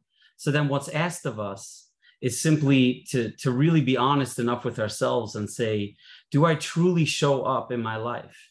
Am I trying to be as authentic? Am I trying to let down the guard and the protection and the mask? Am I trying to be myself? And that's the only question we could ask. And by the way, that same statement applies to someone who has ASD. That applies to someone who has an IQ of 180. It applies to someone who has an IQ of a 40. That they're all that's asked of them, the same way it's asked of all of us, is that we become the most honest version of what we could possibly be. And almost in your question, it's a question of, I'm trying, and we all have different barriers in different spaces, but I'm trying to be the best version of myself. And I believe that's all we could be. And we should congratulate ourselves simply for trying to be the best, what we're capable of. And there's going to be a limitation in whatever that answer is for all of us. And that's okay. We're not asked to be something that we're not. We're simply asked to be the purest, best version of what we are. So I think that all we could do is try and learn. And obviously there are more technical things I could say right now, you know, things we could do with that give us skills and enhance that ability to show up better. But by and large, focusing on your intentions, they're beautiful, they're wise, they're thoughtful. And we stay on that path and we say, how could I get to a deeper place, even with whatever it is that may serve as a barrier in my life, something that's present? How could I still show up the best I can? And that's the more I try to be honest and show up, it's like the more fake I become, because I'm trying so hard to be something. Well, could I just ask, are you trying to be that person for another or for yourself? For the relationship. Or the other. Yeah. Yeah. Isn't that a relationship thing, love? You know, I try to avoid like it really depends. And because that's not a real answer. But here I'm feeling almost like I don't want to say more because it really depends. And I'm feeling this space of like the sacredness here. Like you could be saying more than one thing. And it just, and I think I could speak to more of what you're saying, Kivi, that the idea like of showing up the best we can, that's the only thing you can build with. You can't build with what's not there. You can only build with what is, and sometimes when like, let's say the husband apologizes from a newer place, or he makes a commitment to something from a newer place. And I know he means it. Let's say he means it. And I believe him. And let's say he says, I'm really sorry I hurt you. And there's even a quiver in his voice, and he has a tear. And then of course, he cries. He knows how to cry. I've never, there's this whole moment of like, and then her response to it could be, he doesn't fully mean it, or he's not going to keep up with this tomorrow, or he has hurt me in the past, or there's parts of him that don't mean it. He's like halfway in the meeting that he's missing right now. And all those parts are true. I can't take them away from her.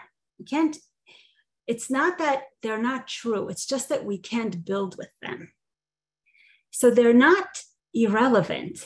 They're just not useful in the moment. So what we're built with is what is, and to lean into the trust of what is, and we build with that.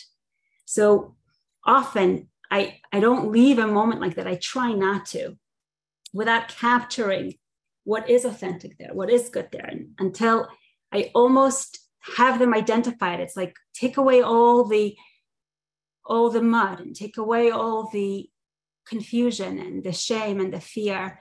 And what are you left with? Is there a part of him that means it? Is there a part of him that you think means it right now, today? And if she's able to say yes, which is, by the way, not a simple thing. What is harder, to be the one to apologize or to receive the yes? And this is, to say the yes, this is something we could talk about, the vulnerability of the receiver and why that's so vulnerable.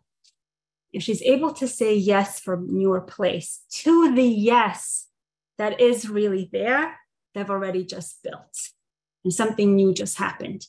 But if all we can do is point out the no, and the real no, the honest no, for good reasons inside her, then we're just not building, we're just repeating the old. Unbelievable. Beautiful. Okay, let's go to this next question. You're on live. Hello? Yeah, is it me? Yep. Yeah, hi, thank you so much. I'm not sure I know how to articulate my question, but I'll try. This whole concept of love and vulnerability, to get that love and to have that intimate relationship, seems like such a vital part of our personality, of our lives. And my question is, how about us singles that can't have that because we're not in a relationship? And sometimes being aware of this drive and, being into it and hearing all about it can sometimes take us to wrong places. Not sometimes, it does take us to wrong places and into wrong relationships.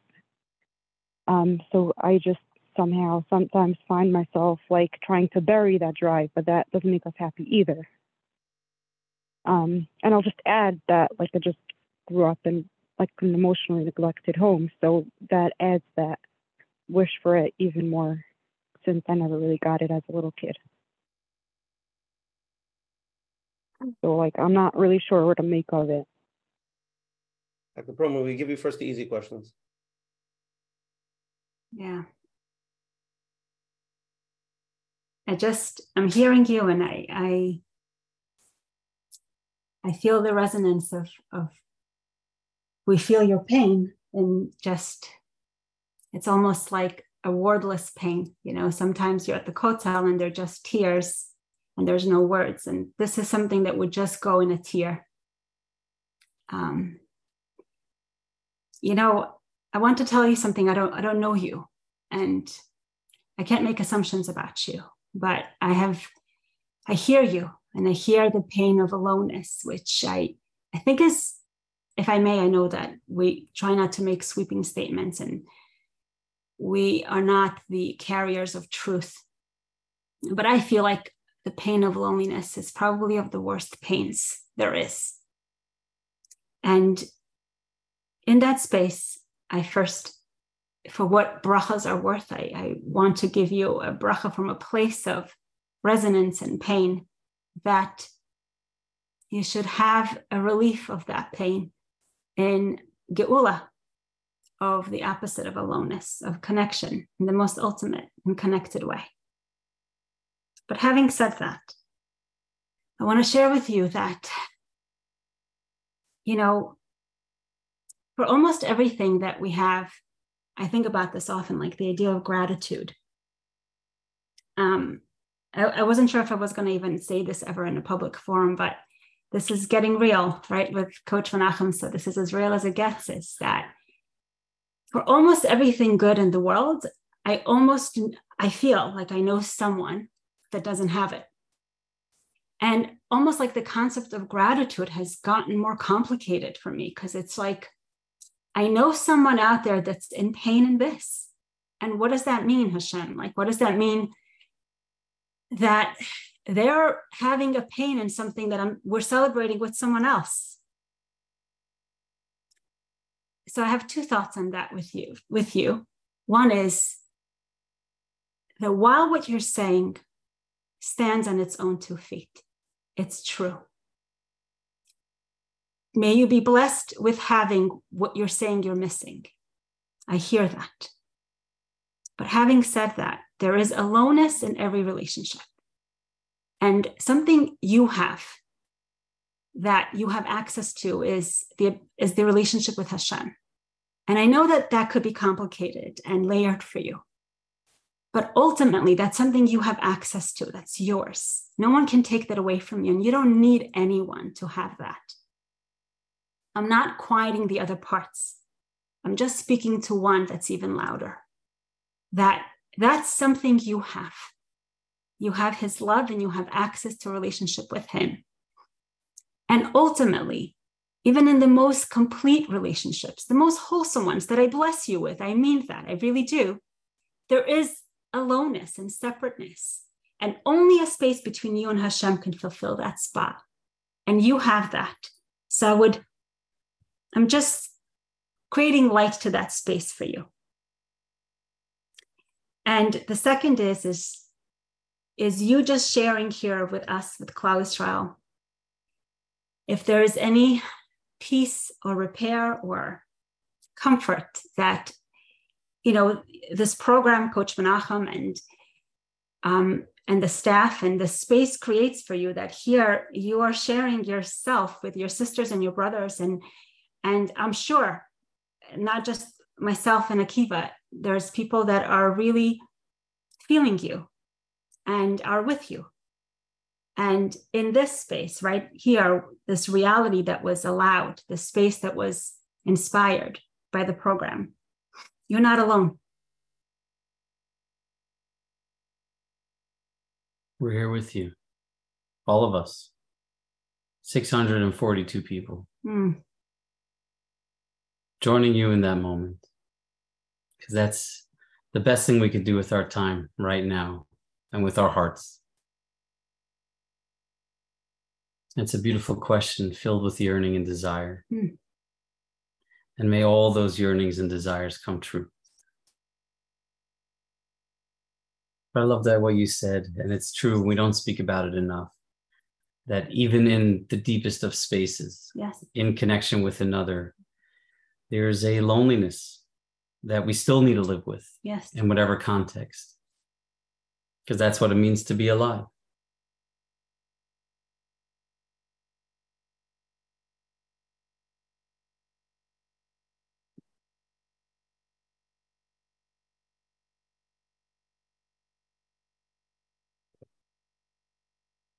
Dr. Perlman, ready for the next question? Yes, but notice, by the way, Mr. Parnas, if I may, that you wanted to just stay in this space a tiny bit longer. There are moments in Coach Menachem that are just powerful. Yeah. And yes, what you did say at the end of the day, people that do come here, I mean, we're doing this for a while, is very growth-oriented people, very honest people, very authentic people. Yeah. As much as we value that in our little world, in our little circle, you know, it's a circle. Not everybody is zocher, or not everybody is in reality to really tap into reality. Just giving my opinion. So the people that are here, I feel they take their time, and they could be watching Netflix or something else, and they watch Burnflix instead. So yeah. Could I take the moment just a second just to tap into what you said? Why is it, maybe we can talk about it a little bit, that in every space there is loneliness? You mentioned that that's what it means to be alive. Why is it that way? Saying we can be married, you can have everything you need, but everybody has sometimes that loneliness that they should connect to Hashem, because that's something you always and you can't take away. Why is that the definition of being alive? It's just a reality of being alive. I don't believe it's the definition of being alive. We to a large degree, and I don't want to get too philosophical or existential, but we come into this world to a large degree alone. We leave this world alone. Even when engaging in a very deep connected space with another, there still exists the self that cannot be fused with another's being. So as a result of that, it's just a statement on the condition of humanity, that we live alone.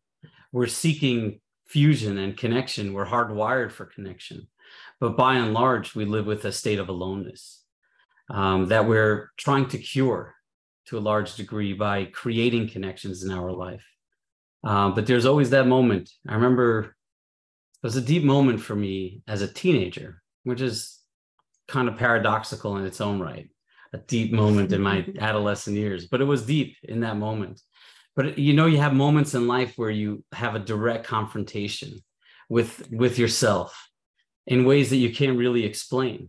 But I remember I had friends in high school. I wasn't alone. I had some deep connections with people. I nurtured them, tried my best to be in them.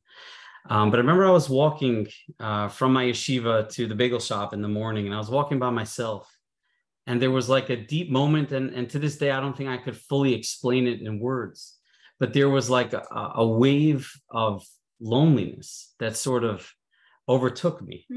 And I remember as a 15, 16-year-old boy, like I had to like sneak away to the side because I didn't know yet what to do with my tears at that point in my life. Now I've got a little bit better at it. Now you could reserve it for a car or something like that. But there are lots of great places to let out a good old cry, to allow yourself to feel whatever it is. But at that point in my life, I was too afraid of it. So I ended up like sneaking off to the side. There was like a little field over there. But I couldn't put words to it. But it was just a moment of, I feel connection with a lot of people. But there's a quality to an aloneness in the world around you that is something I was living with in that moment. And it was to some degree a gift, because it allows me on some level to know, because I have so many dear people who I've encountered throughout my life who will describe that as their primary experience. They're simply lonely and alone. And to know on some level, again, everyone's experience is different, but to know on some level what that's like, to live with an awareness of an aloneness, is something that gives us access to the silent cries that exist around us, yes. Of people who are hurting in that space, yes. and wanting desperately to reach out and say, you know, my lonely brothers and sisters, we're here to the best that we can to be with you and to share in that space. Because on some level, obviously some of us experience this 24/7, while others only visit it every once in a while on the way to a bagel shop. But we all experience this that we're speaking about, that experience of isolation. And it's a gift, I think, on some level, to be able to experience everything that our loved ones could feel, because it gives us access to them. And while I don't know the name of that person or the being of that person who shared, in this moment, I just feel honored to share that space with him. Yes. And that's a gift in its own right. Beautiful. Okay. Here's the next question. There have been several unresolved struggles within our relationship. Consequently, I find myself thinking the necessity of forgiveness. Can I indeed find it within myself to forgive? We had to talk about forgiveness, didn't we? We couldn't just keep it on the emotional level of sharing our feelings. Forgiveness is It's a tough one. it's loaded. It's wonderful. Yeah, sometimes in couples work, like at a certain time when I need to bring up repair, but it's like, wait, no, we're doing so well. Don't do this. Yeah. Well, I want you to be doing well in 5 years also. Yeah. I want to, just a few thoughts, if I may. I think there's a fundamental question about forgiveness that we should all just take a moment to think about. You know, when you think about one person forgiving another, and I think it's hard to imagine the person who doesn't have people in their life that they need to forgive. Obviously, some people have been profoundly hurt by others, and they warrant a great deal. They need to give a great deal of forgiveness in order for them to move on with their lives. But it's an interesting question as to who is forgiveness really for? Is it for the receiver, the person who elicited or harmed another, that we're trying to give them a sense of, I forgive you, and we're giving them reprieve from that? Or is forgiveness really for the person who's carrying the burden of hatred and resentment in their hearts? And I think it's a really interesting way of looking just at the notion of forgiveness altogether. And if you ask me, obviously it's important for the other to hear that they're forgiven, so to speak, so they could clear their own conscience. But I think on a much deeper level, forgiveness is much more valuable to the person who's granting it than it is for the person who's receiving it. Because when you forgive another, you find it within yourself to understand that all of us, I think I remember as a child, especially as a child coming from a family of divorce, you develop these fantasies growing up where you're like, I learned what not to do. And now when I have a chance to do this myself, I'm going to try to do it really well, or as best as I possibly can. And I believe that's the shared fantasy of most people who come from such a place. But then you realize that being a parent is not simple, even if you have all the best of intentions in mind. All you want to do is do it right and love unconditionally and give everything you have.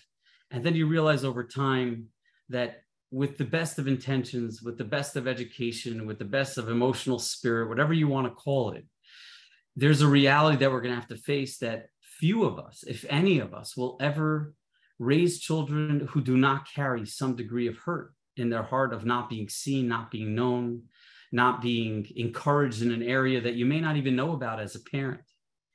And I think that when you tap into a reality like this, where you understand that we're all trying our best, but we're also all struggling and failing at times, it allows us to, number one, look at ourselves a little bit differently and certainly look at others differently, where you say, I want to live a life where my heart is not hardened, my heart is not carrying pain, my heart is not carrying regret and hatred and rage for another person, because they tried. Now, obviously, there are caveats to this statement. There are people who are still in relationships where they're being actively hurt one way or another. And this obviously doesn't apply to that. This applies to things in the past that we're holding on to that have hurt us. And when you think about our lives, forget about the life of the other. When you think about our lives will be deeply enhanced by forgiving others simply because we could let go of that hatred. And we could not only acknowledge their own shortcomings, we could also acknowledge our own, because chances are we're going to find ourselves in that same position just at some time in the future, in a moment in the future where we're going to have to face the reality that even though we tried our best with the best of intentions, we're still, and I really appreciate that statement, forgive your parents, heal yourself. Obviously, we're talking about with an awareness that you believe that they really tried, they're really seeking you, they're trying to understand you. That is something that if we live with, our lives become better. We live more wholesome existences. we live with more love in our heart, more compassion in our heart, not only to others, but also to our own shortcomings. And to me, that's a choice, given the opportunity, we should take. There's a beautiful story. I have a client who was severely abused by someone in his neighborhood for many years of his formative years. The pain, even today, still struggling a great deal just with himself, trust, belief. He's an embattled soul.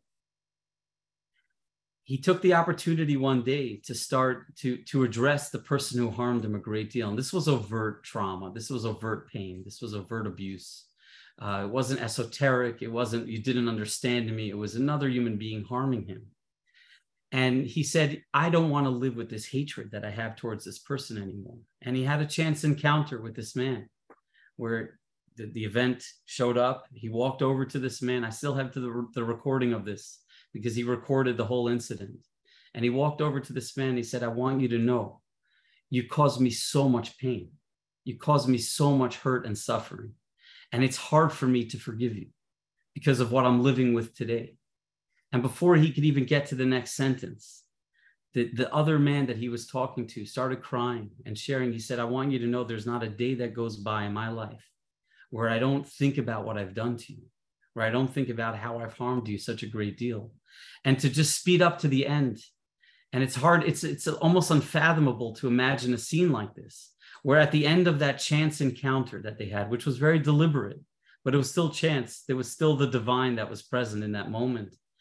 They had a moment where they hugged and embraced and thanked one another for just that moment and what it meant to both of them, where he was able to say, you really hurt me.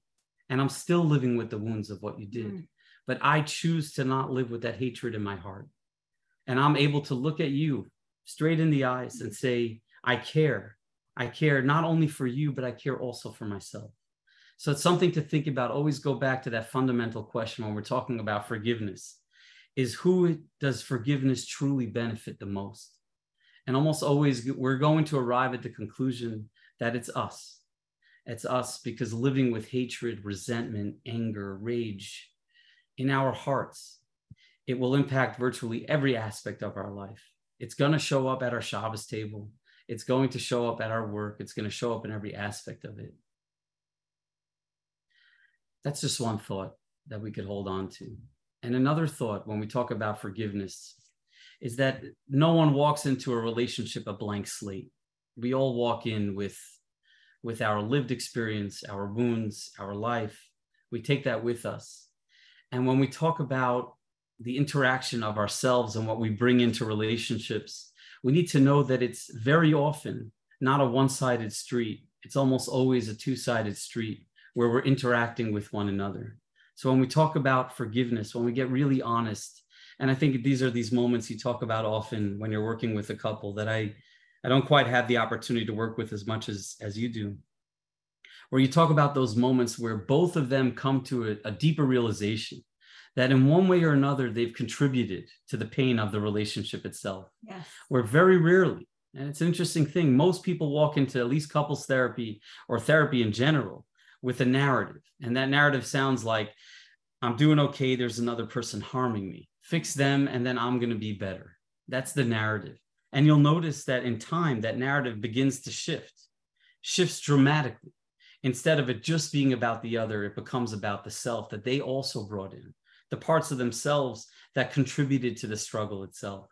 So when we talk about forgiveness, we also need to talk about self-reflection, self-awareness, and awareness of what we bring in to contribute to some of those struggles, because inevitably we do, inevitably we will.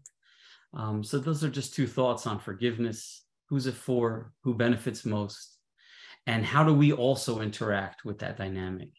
That would allow us to begin to reconcile some of it, not in a very black and white linear way of you need to apologize to me because you harmed me, but from a more meaningful question of how do I interact with the other?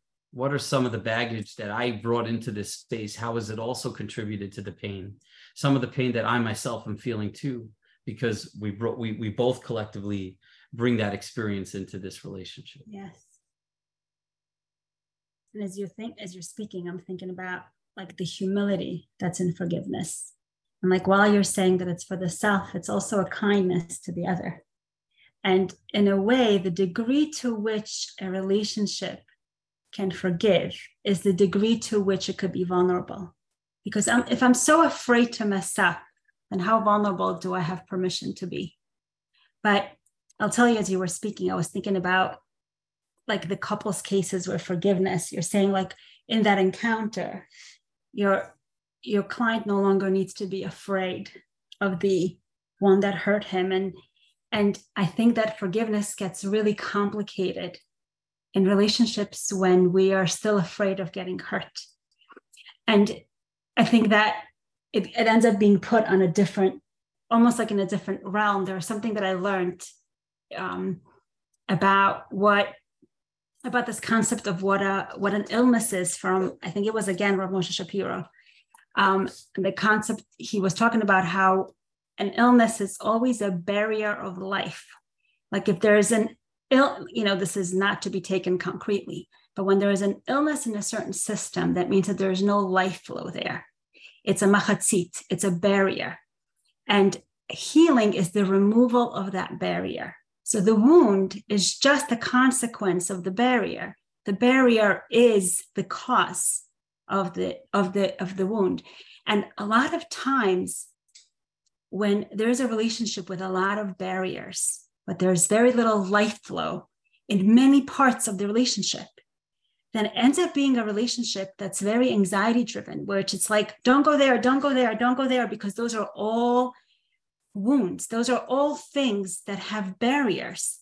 So it's a relationship of a lot of avoidance and anxiety around it. And also it's almost like an unforgiving relationship, because many things that are really just wounds end up being barriers. Why? Because if my barrier is that I don't think you care about me, then when you put the key in the wrong place, it's not just the wound that the key is in the wrong place. It feeds the lack of life flow. It feeds the hurt that you don't care. So in a relationship where wounds are always about those huge barriers, it becomes a really ironic cycle, because every little thing I do, you criticize because it's such a big thing, but then we can't have any repair, because how can we talk about the big thing that you don't care when we can't even talk about whether or not you put the wrong ingredient in my dinner, or whether or not you remembered to text me in the middle of the day, because everything is the barrier. So I find that those are those painful spaces when a couple comes in, and it's such a heavy relationship with so many, where they're so hard trying to seek each other and connect so badly, and they really want to, but everything ends up just feeding the barrier. And you came a little late and therefore you don't care, or you didn't make me this dinner, so therefore you're not paying attention. And the irony is that there's the need to talk about the huge piece, but we can't even talk about the small pieces. So to that, what I want to tell you is that in my work, I don't even get to the big stuff until we change the narrative of everything wounding to some things building, because we can't talk about the barriers until we have a bit more trust that we can have a conversation, or we can have an exchange that yields connection and doesn't yield more hurt. Because if we can't have a conversation around then how are we going to show up with the big shame, with the big pain, with the big hurts?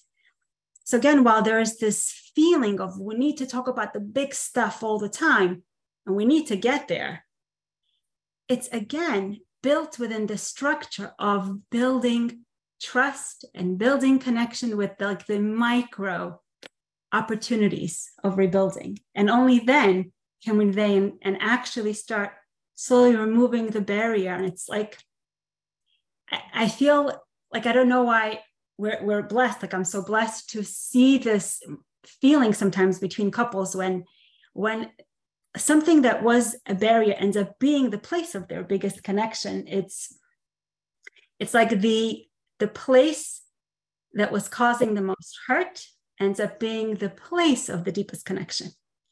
And it's of the most beautiful and powerful things to witness. Well, I think if something hurts so deeply, it means it matters so much. Yes.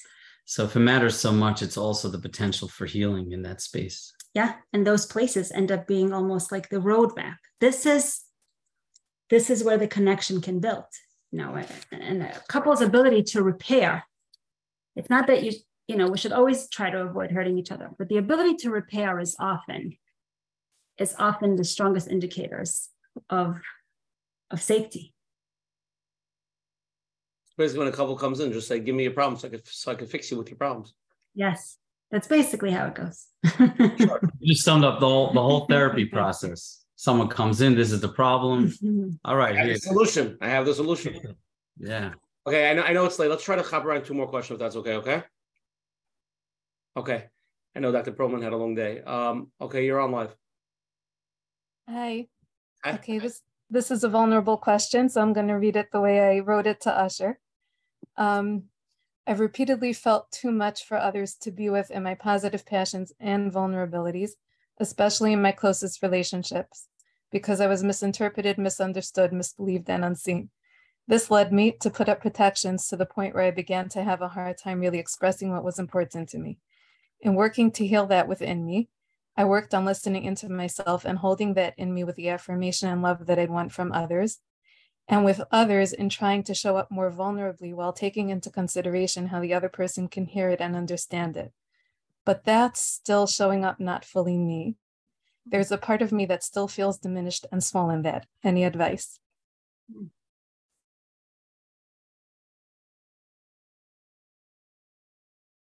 Wow, this show attracts really, really big people. I love it. It's very special. Really, really is. And also fosters that, it seems. I think what's really special that what you're sharing is like a keen awareness that in the past, there were times where I tried and it was deliberate. Yeah. I really tried and I showed up and I put it on the line and it wasn't very well received. And it caused me to go a little bit deeper into my own shell, to disappear a little bit more. And it almost sounds like your question is like you're trying to stick your head out of that shell again and say, how could I learn to trust when I've trusted in the past and it's really hurt me? And I think that it's a beautiful question because the intentions are so clearly stated. You're saying, I know where I want to be. I know where I'd like to get to. And I don't want to live with this sense of apprehension and barrier in sort of sharing myself with another because I know that I could get hurt once again.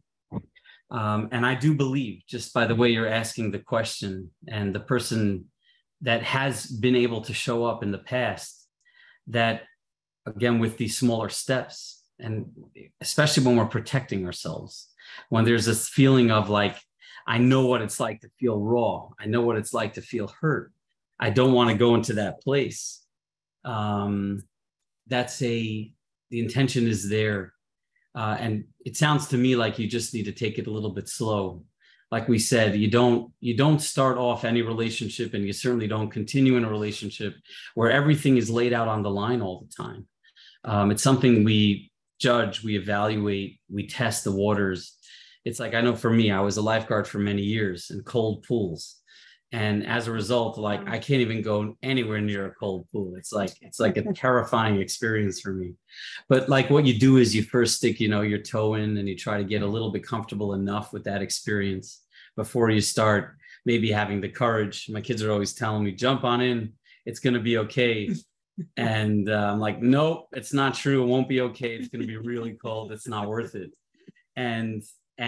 But that's what you're doing. You're kind of sticking your head out of that shell saying, I know how I want to live. I know how I want to be, but I also know that it's hurt me before in the past. So I need to be quite deliberate about it. Take it a step at a time, take a risk at a time. Because sometimes when we open up those wounds so quickly, we place ourselves in a position where we could get really hurt. And it's terrible that people didn't honor what it is that you were sharing the way you'd like it to have been honored. but you're trying today again, and that's valiant and it's strong. And you should continue to have that strength to take it a step at a time. I don't think there's anything wrong in taking it slow. Most great things happen over time. They don't happen right away. And it could be we could almost learn from the earlier experience of maybe it's not the wisest thing always to rip off that Band-Aid fully. Maybe it's testing the waters a little bit at a time, see what that's like.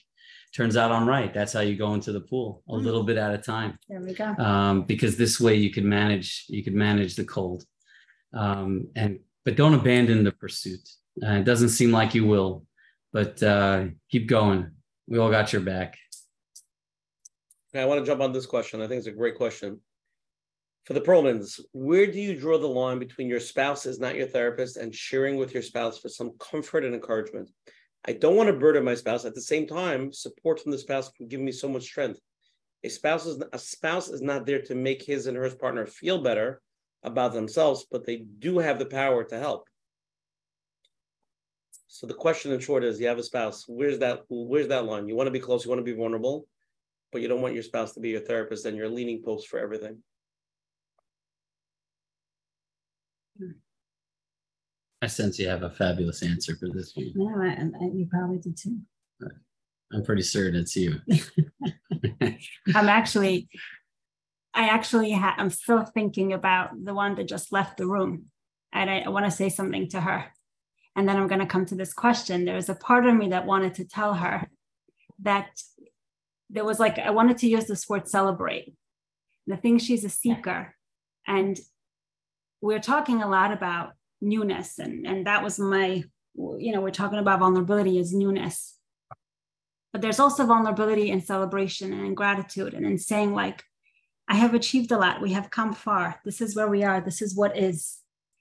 And there is vulnerability in that too, in saying I think we're always seeking that moreness and that perfection, but especially in relationships, I think it's important to sometimes just there's that 6 days of work and then there is that Shabbos in a relationship, to be able to just pause and to just celebrate each other and to enjoy each other and to have this experience of here we are, and this is who we are. And this isn't to, put a cloud over the last 2 hours of what we've been discussing, but it's to add a piece of there is vulnerability and celebration too, and there is time and space for that. So part of me wanted to say to you, you've come far. There's what to celebrate in that. And to the question about boundaries and self, it's a really wise question. I think we've been talking a lot about this idea of the aloneness in the other. And I can tell you, when you were talking about the aloneness piece and yourself as a teenager, I actually had this thought that the more you're able to be alone, the more you're able to be connected. The degree to which we're able to be with ourselves is the degree to which we're able to have space for the other and to also be there for the other. A lot of times, if I'm working with someone that's had a horrible trauma or any trauma doesn't need any adjectives. But some traumas elicit more adjectives. And this was one of them. And I remember her saying to me, when my husband and I talk about this, it never goes well. It doesn't hit the spot for me, whatever he says. He gets too protective, and then I feel like a little kid, or he doesn't feel protective enough, and then I feel like he's not there for me, and it's just messy, and then he feels bad, and then I feel bad, so we just don't go there. And I remember after her brutally honoring sacred, beautiful work, I don't remember how long it is, there is no time on movement. I remember her saying, and these are also one of the faces I'll never forget, because it comes with a feeling that will always stay with me. And she said, we finally had our first real conversation and we were able to have connection. And it's not that he was never in the room with us. Well, not actively. It's not that he finally learned the right thing to say. It's that she was in a place that she was able to receive from him what he could give her, because she had already given to herself what she needed in this space. Until then, she was asking him, without knowing, to be all of the work she needed to do. And he can't do that for her. But then when she had come to a place enough, whatever that is, when she was no longer asking him to replace what she needed to do, then he was able to comfort her, give to her, and she was able to receive it because she wasn't looking for any more than he could give. So in that sense, the more we're able to be with ourselves, we could also be in connection. And also, what I was talking about, being real receivers, when it comes to any repair, especially, or growth and vulnerability, it's never perfect, right? We talk about this piece, like there's a huge gaping something, or this huge self that you want to present, or this pain. And whatever you will receive is not going to fully fit it. There's going to be some parts that won't be enough. And we're always seeking for it to be just right. But if we always seek, we will never get it if we want it to be in full form. So there's this vulnerability in being a receiver of something that's not fully perfect. And that takes an ability to be with yourself and to say, well, these are the parts I'll receive from him or from her. And the rest I'm going to have to take care of on my own. What would you say to that? It's a beautiful big idea. You know, I think that I forget who it was.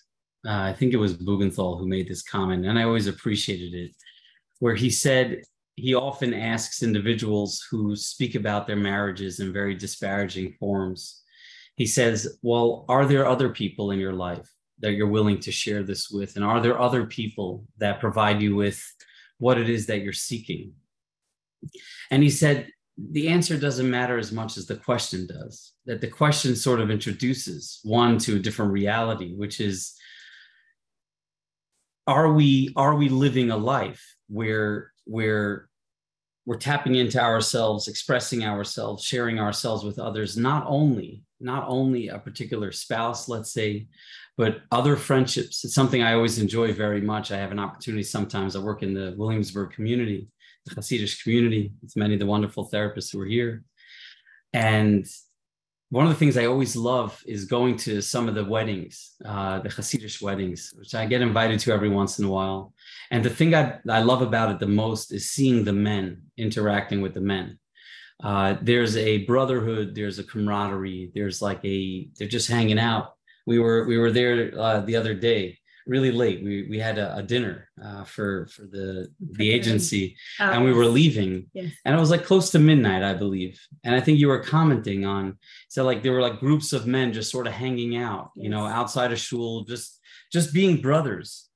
And you were commenting like how much you appreciated that. You're like, that's so beautiful. Here they are with other relationships. It's not just one. And it's a question, if we're vulnerable in one space, often we're vulnerable in another space. If we allow ourselves to be in one area, we tend to allow ourselves to be in another area. So it's something that becomes, like you're saying, it's our internal work. Are we sharing that? And I think that when the bulk of that goes only in one direction, and it's the other that needs to sort of satisfy something within us, it really takes away from that vast universal experience of being open with the world. And that doesn't mean sharing yourself with everybody, obviously, but it means being open enough that you're willing to share with, you're nurturing many close relationships, not only just one. And I think a lot of the question often emerges from a very isolated, hallway of, I need this to be the solution to everything else. And I think what you're saying is, we also need to find those internal resources. We also need to be okay, and sometimes in not being so okay. And that's also a part of life. And another, even if we share it, it still doesn't take away from the experience sometimes of the loneliness, of the angst that emerges in such a space. Yes. We still need to be able to rely on that internal sense of self and always go back to it, especially in times of that loneliness and disconnect that we live with. Yes. And I'm also thinking about the wives. who are like asking the husbands, like who were just schmoozing with each other for 3 hours, like, oh, what'd you guys talk about? And you know, they say like one line, you know, we talked about this, and then they're like, what? Tell me more. Tell me what you spoke about. Like that seeking of, like, how could you speak there for 3 hours and like talk to me for 3 hours? You know, like I was also thinking as you were, when you had that scene, I also had the scene of the wives who are thinking like, how do I have you speak to me for 3 hours, the way that you talk to your friends for 3 hours? And again, going back to that place of nurturing a relationship that invites connection as opposed to commands it. And I think hopefully that's what we're trying to portray today. Okay, beautiful. I just want to let you know I have tons of questions live, but I'm respecting the Perlmans. Okay, so let's go to closing. Again, a big thanks to Dr. Akiva and Dr. Tamar for coming on again. Big mechazik, so many people, very deep and very vulnerable night of conversation. We really appreciate that. And again, tonight's show is sponsored by Avivit and Yisrael Mayor Mikli. The illness was Chaya Wallstein and the mentor and the Rebbe, and also the illness was their grandfather, Vram Tzvi Ben Menashe Milki. And thank you to Coach Menachem and Oshi Parnas for inspiration. They provide Klal Yisrael, and a special thank you to the Perlmans they said as well. You can get shared tonight, 150. We did already. And if anyone wants to join our WhatsApp status, just WhatsApp us at 848-525-0066 or join Menachem Bernfeld. Website is email blast on menachembernfeld.com. You'll get the flyers, the replays, and everything of all the shiurim. Again, if anybody's here the first time, every Sunday night at 9:30 p.m. on this Zoom ID, we have different therapists, different rabbanim, different topics. We try to cover a lot. Which next week we're going to have Rabbi Yosef Greenfeld, who's one of the most prominent rabbanim in Lakewood. He's in the Chestnut community. Menachem know him pretty well. So it's going to be exciting, and it's going to be deep and meaningful. And again, hopefully there'll be something on marriage, and we'll take it from there. Again, everything will be on menachembernfeld.com. If anyone has any questions, please email coachmenachem@gmail.com. And to hear the share on the phone, it's share 150. The number is 848-777-GROW. That's 848-777-GROW. And we're just going to go to closing. Dr. Tamar, you're going to go first, okay? But first, Menachem. But again, Gashishka for coming on. Tonight is just so real. We can't make this up. We can't even write the script. It just is what it is. Just being authentic, being vulnerable. Somebody was texting me a question. I have to say it, and they were saying they were very open, honest, vulnerable person. So I said, "Can you just ask the question?" He said, "No, I don't feel comfortable." He said, "This is what the program is tonight. You got to be vulnerable." It was just a good joke. Anyway, thank you, Perlman, for coming on. So deep. By the way, this conversation could have went for another 5 hours till the morning. No problem. Different angles, but I think the core parts that are so dope that we needed, I think that we really came through clear, and I really appreciate it. To be vulnerable, I probably would have fallen asleep. But I know. I did it for you. Okay, Coach Menachem, let's go to the closing, but followed by Dr. Tamar, then Dr. Akiva. Yes, I want to thank you. Thank you very much for coming on. And I think, like everybody feels, it's a different space that you created over here, and the space that's needed. And we heard a lot of amazing concepts. I just want to mention, like, I don't know, we didn't mention it. For those who feel they need someone to hold their hands or somebody to help, they should seek out. Even if we heard tonight that being lonely could be normal, and it doesn't mean something is wrong with you, but to have someone that you can share it with, you can talk about it, to find that person, sometimes a therapist, sometimes a friend, and it's not always that easy, but to be able to create that. And like we heard, small steps are not always easy, and that's what we're looking for. It might be very hard, but something very small, and to celebrate, like first to see where am I? Nobody's starting by zero. Like we all come in with baggage and negativity. We all have positivity with it too. So everybody, is working towards something, and they have first look, what do I have? What did I push myself? Where did I get? Which is amazing. And then we can continue. And lastly is, like we all know, we're in Galus, and we're hoping to be Gula, Klalis, Upratis. And like we heard, Hashem is the one that's sitting there lonely. We don't talk about him enough. And to understand that we feel it probably because we're part of him. And in Mitzvah Hashem, we should be Zoicha to see the Gula, everybody in their own situation, and the Gula Klaus and Mitzvah Hashem, hopefully before Tisha B'Av. Shkoyach. Okay, Tamar, after 2.5 hours. Yeah. What's your closing? The natural closing. Yes, it's always an honor to be here, and it feels like an enhanced honor to be here today in this space. And like you were saying, Mr. Parnes, that there is no script for this, and there's no script for vulnerability. There is no particular script that someone can follow, that this is the way it looks.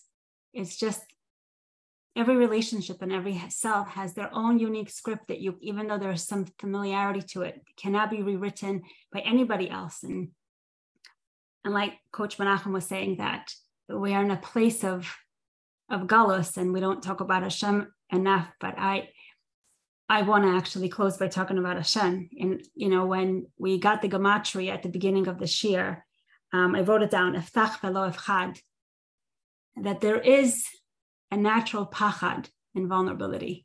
Like what Kivi was saying, the pachad of, will I be trusted? Will I be understood? Will I be shamed?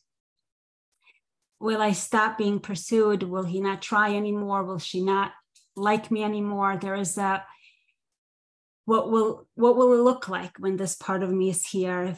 If I forgive, if I let go, if I trust again. There is a pachad in vulnerability with the other. But I think that the lo echad part is the part with Hashem.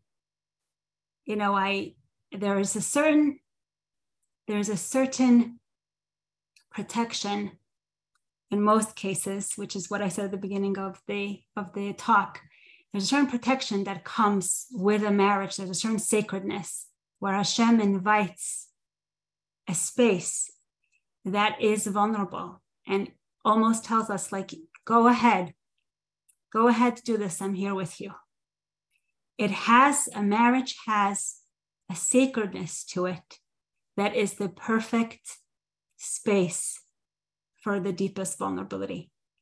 And I bless all of us for whatever my blessings are worth, just a shared hope that we hold on to the law of Chad with Hashem, and we go into the Avchad with the other, so that we have that Kedusha and that sacredness to the highest level. Thank you for this opportunity. Thank you, Avivit and team. Especially, it is an extra special space to be able to do this. L'schus Rabbi Wallerstein. Thank you. And thank you, love. I say a lot of things a lot braver when I'm next to you. It is.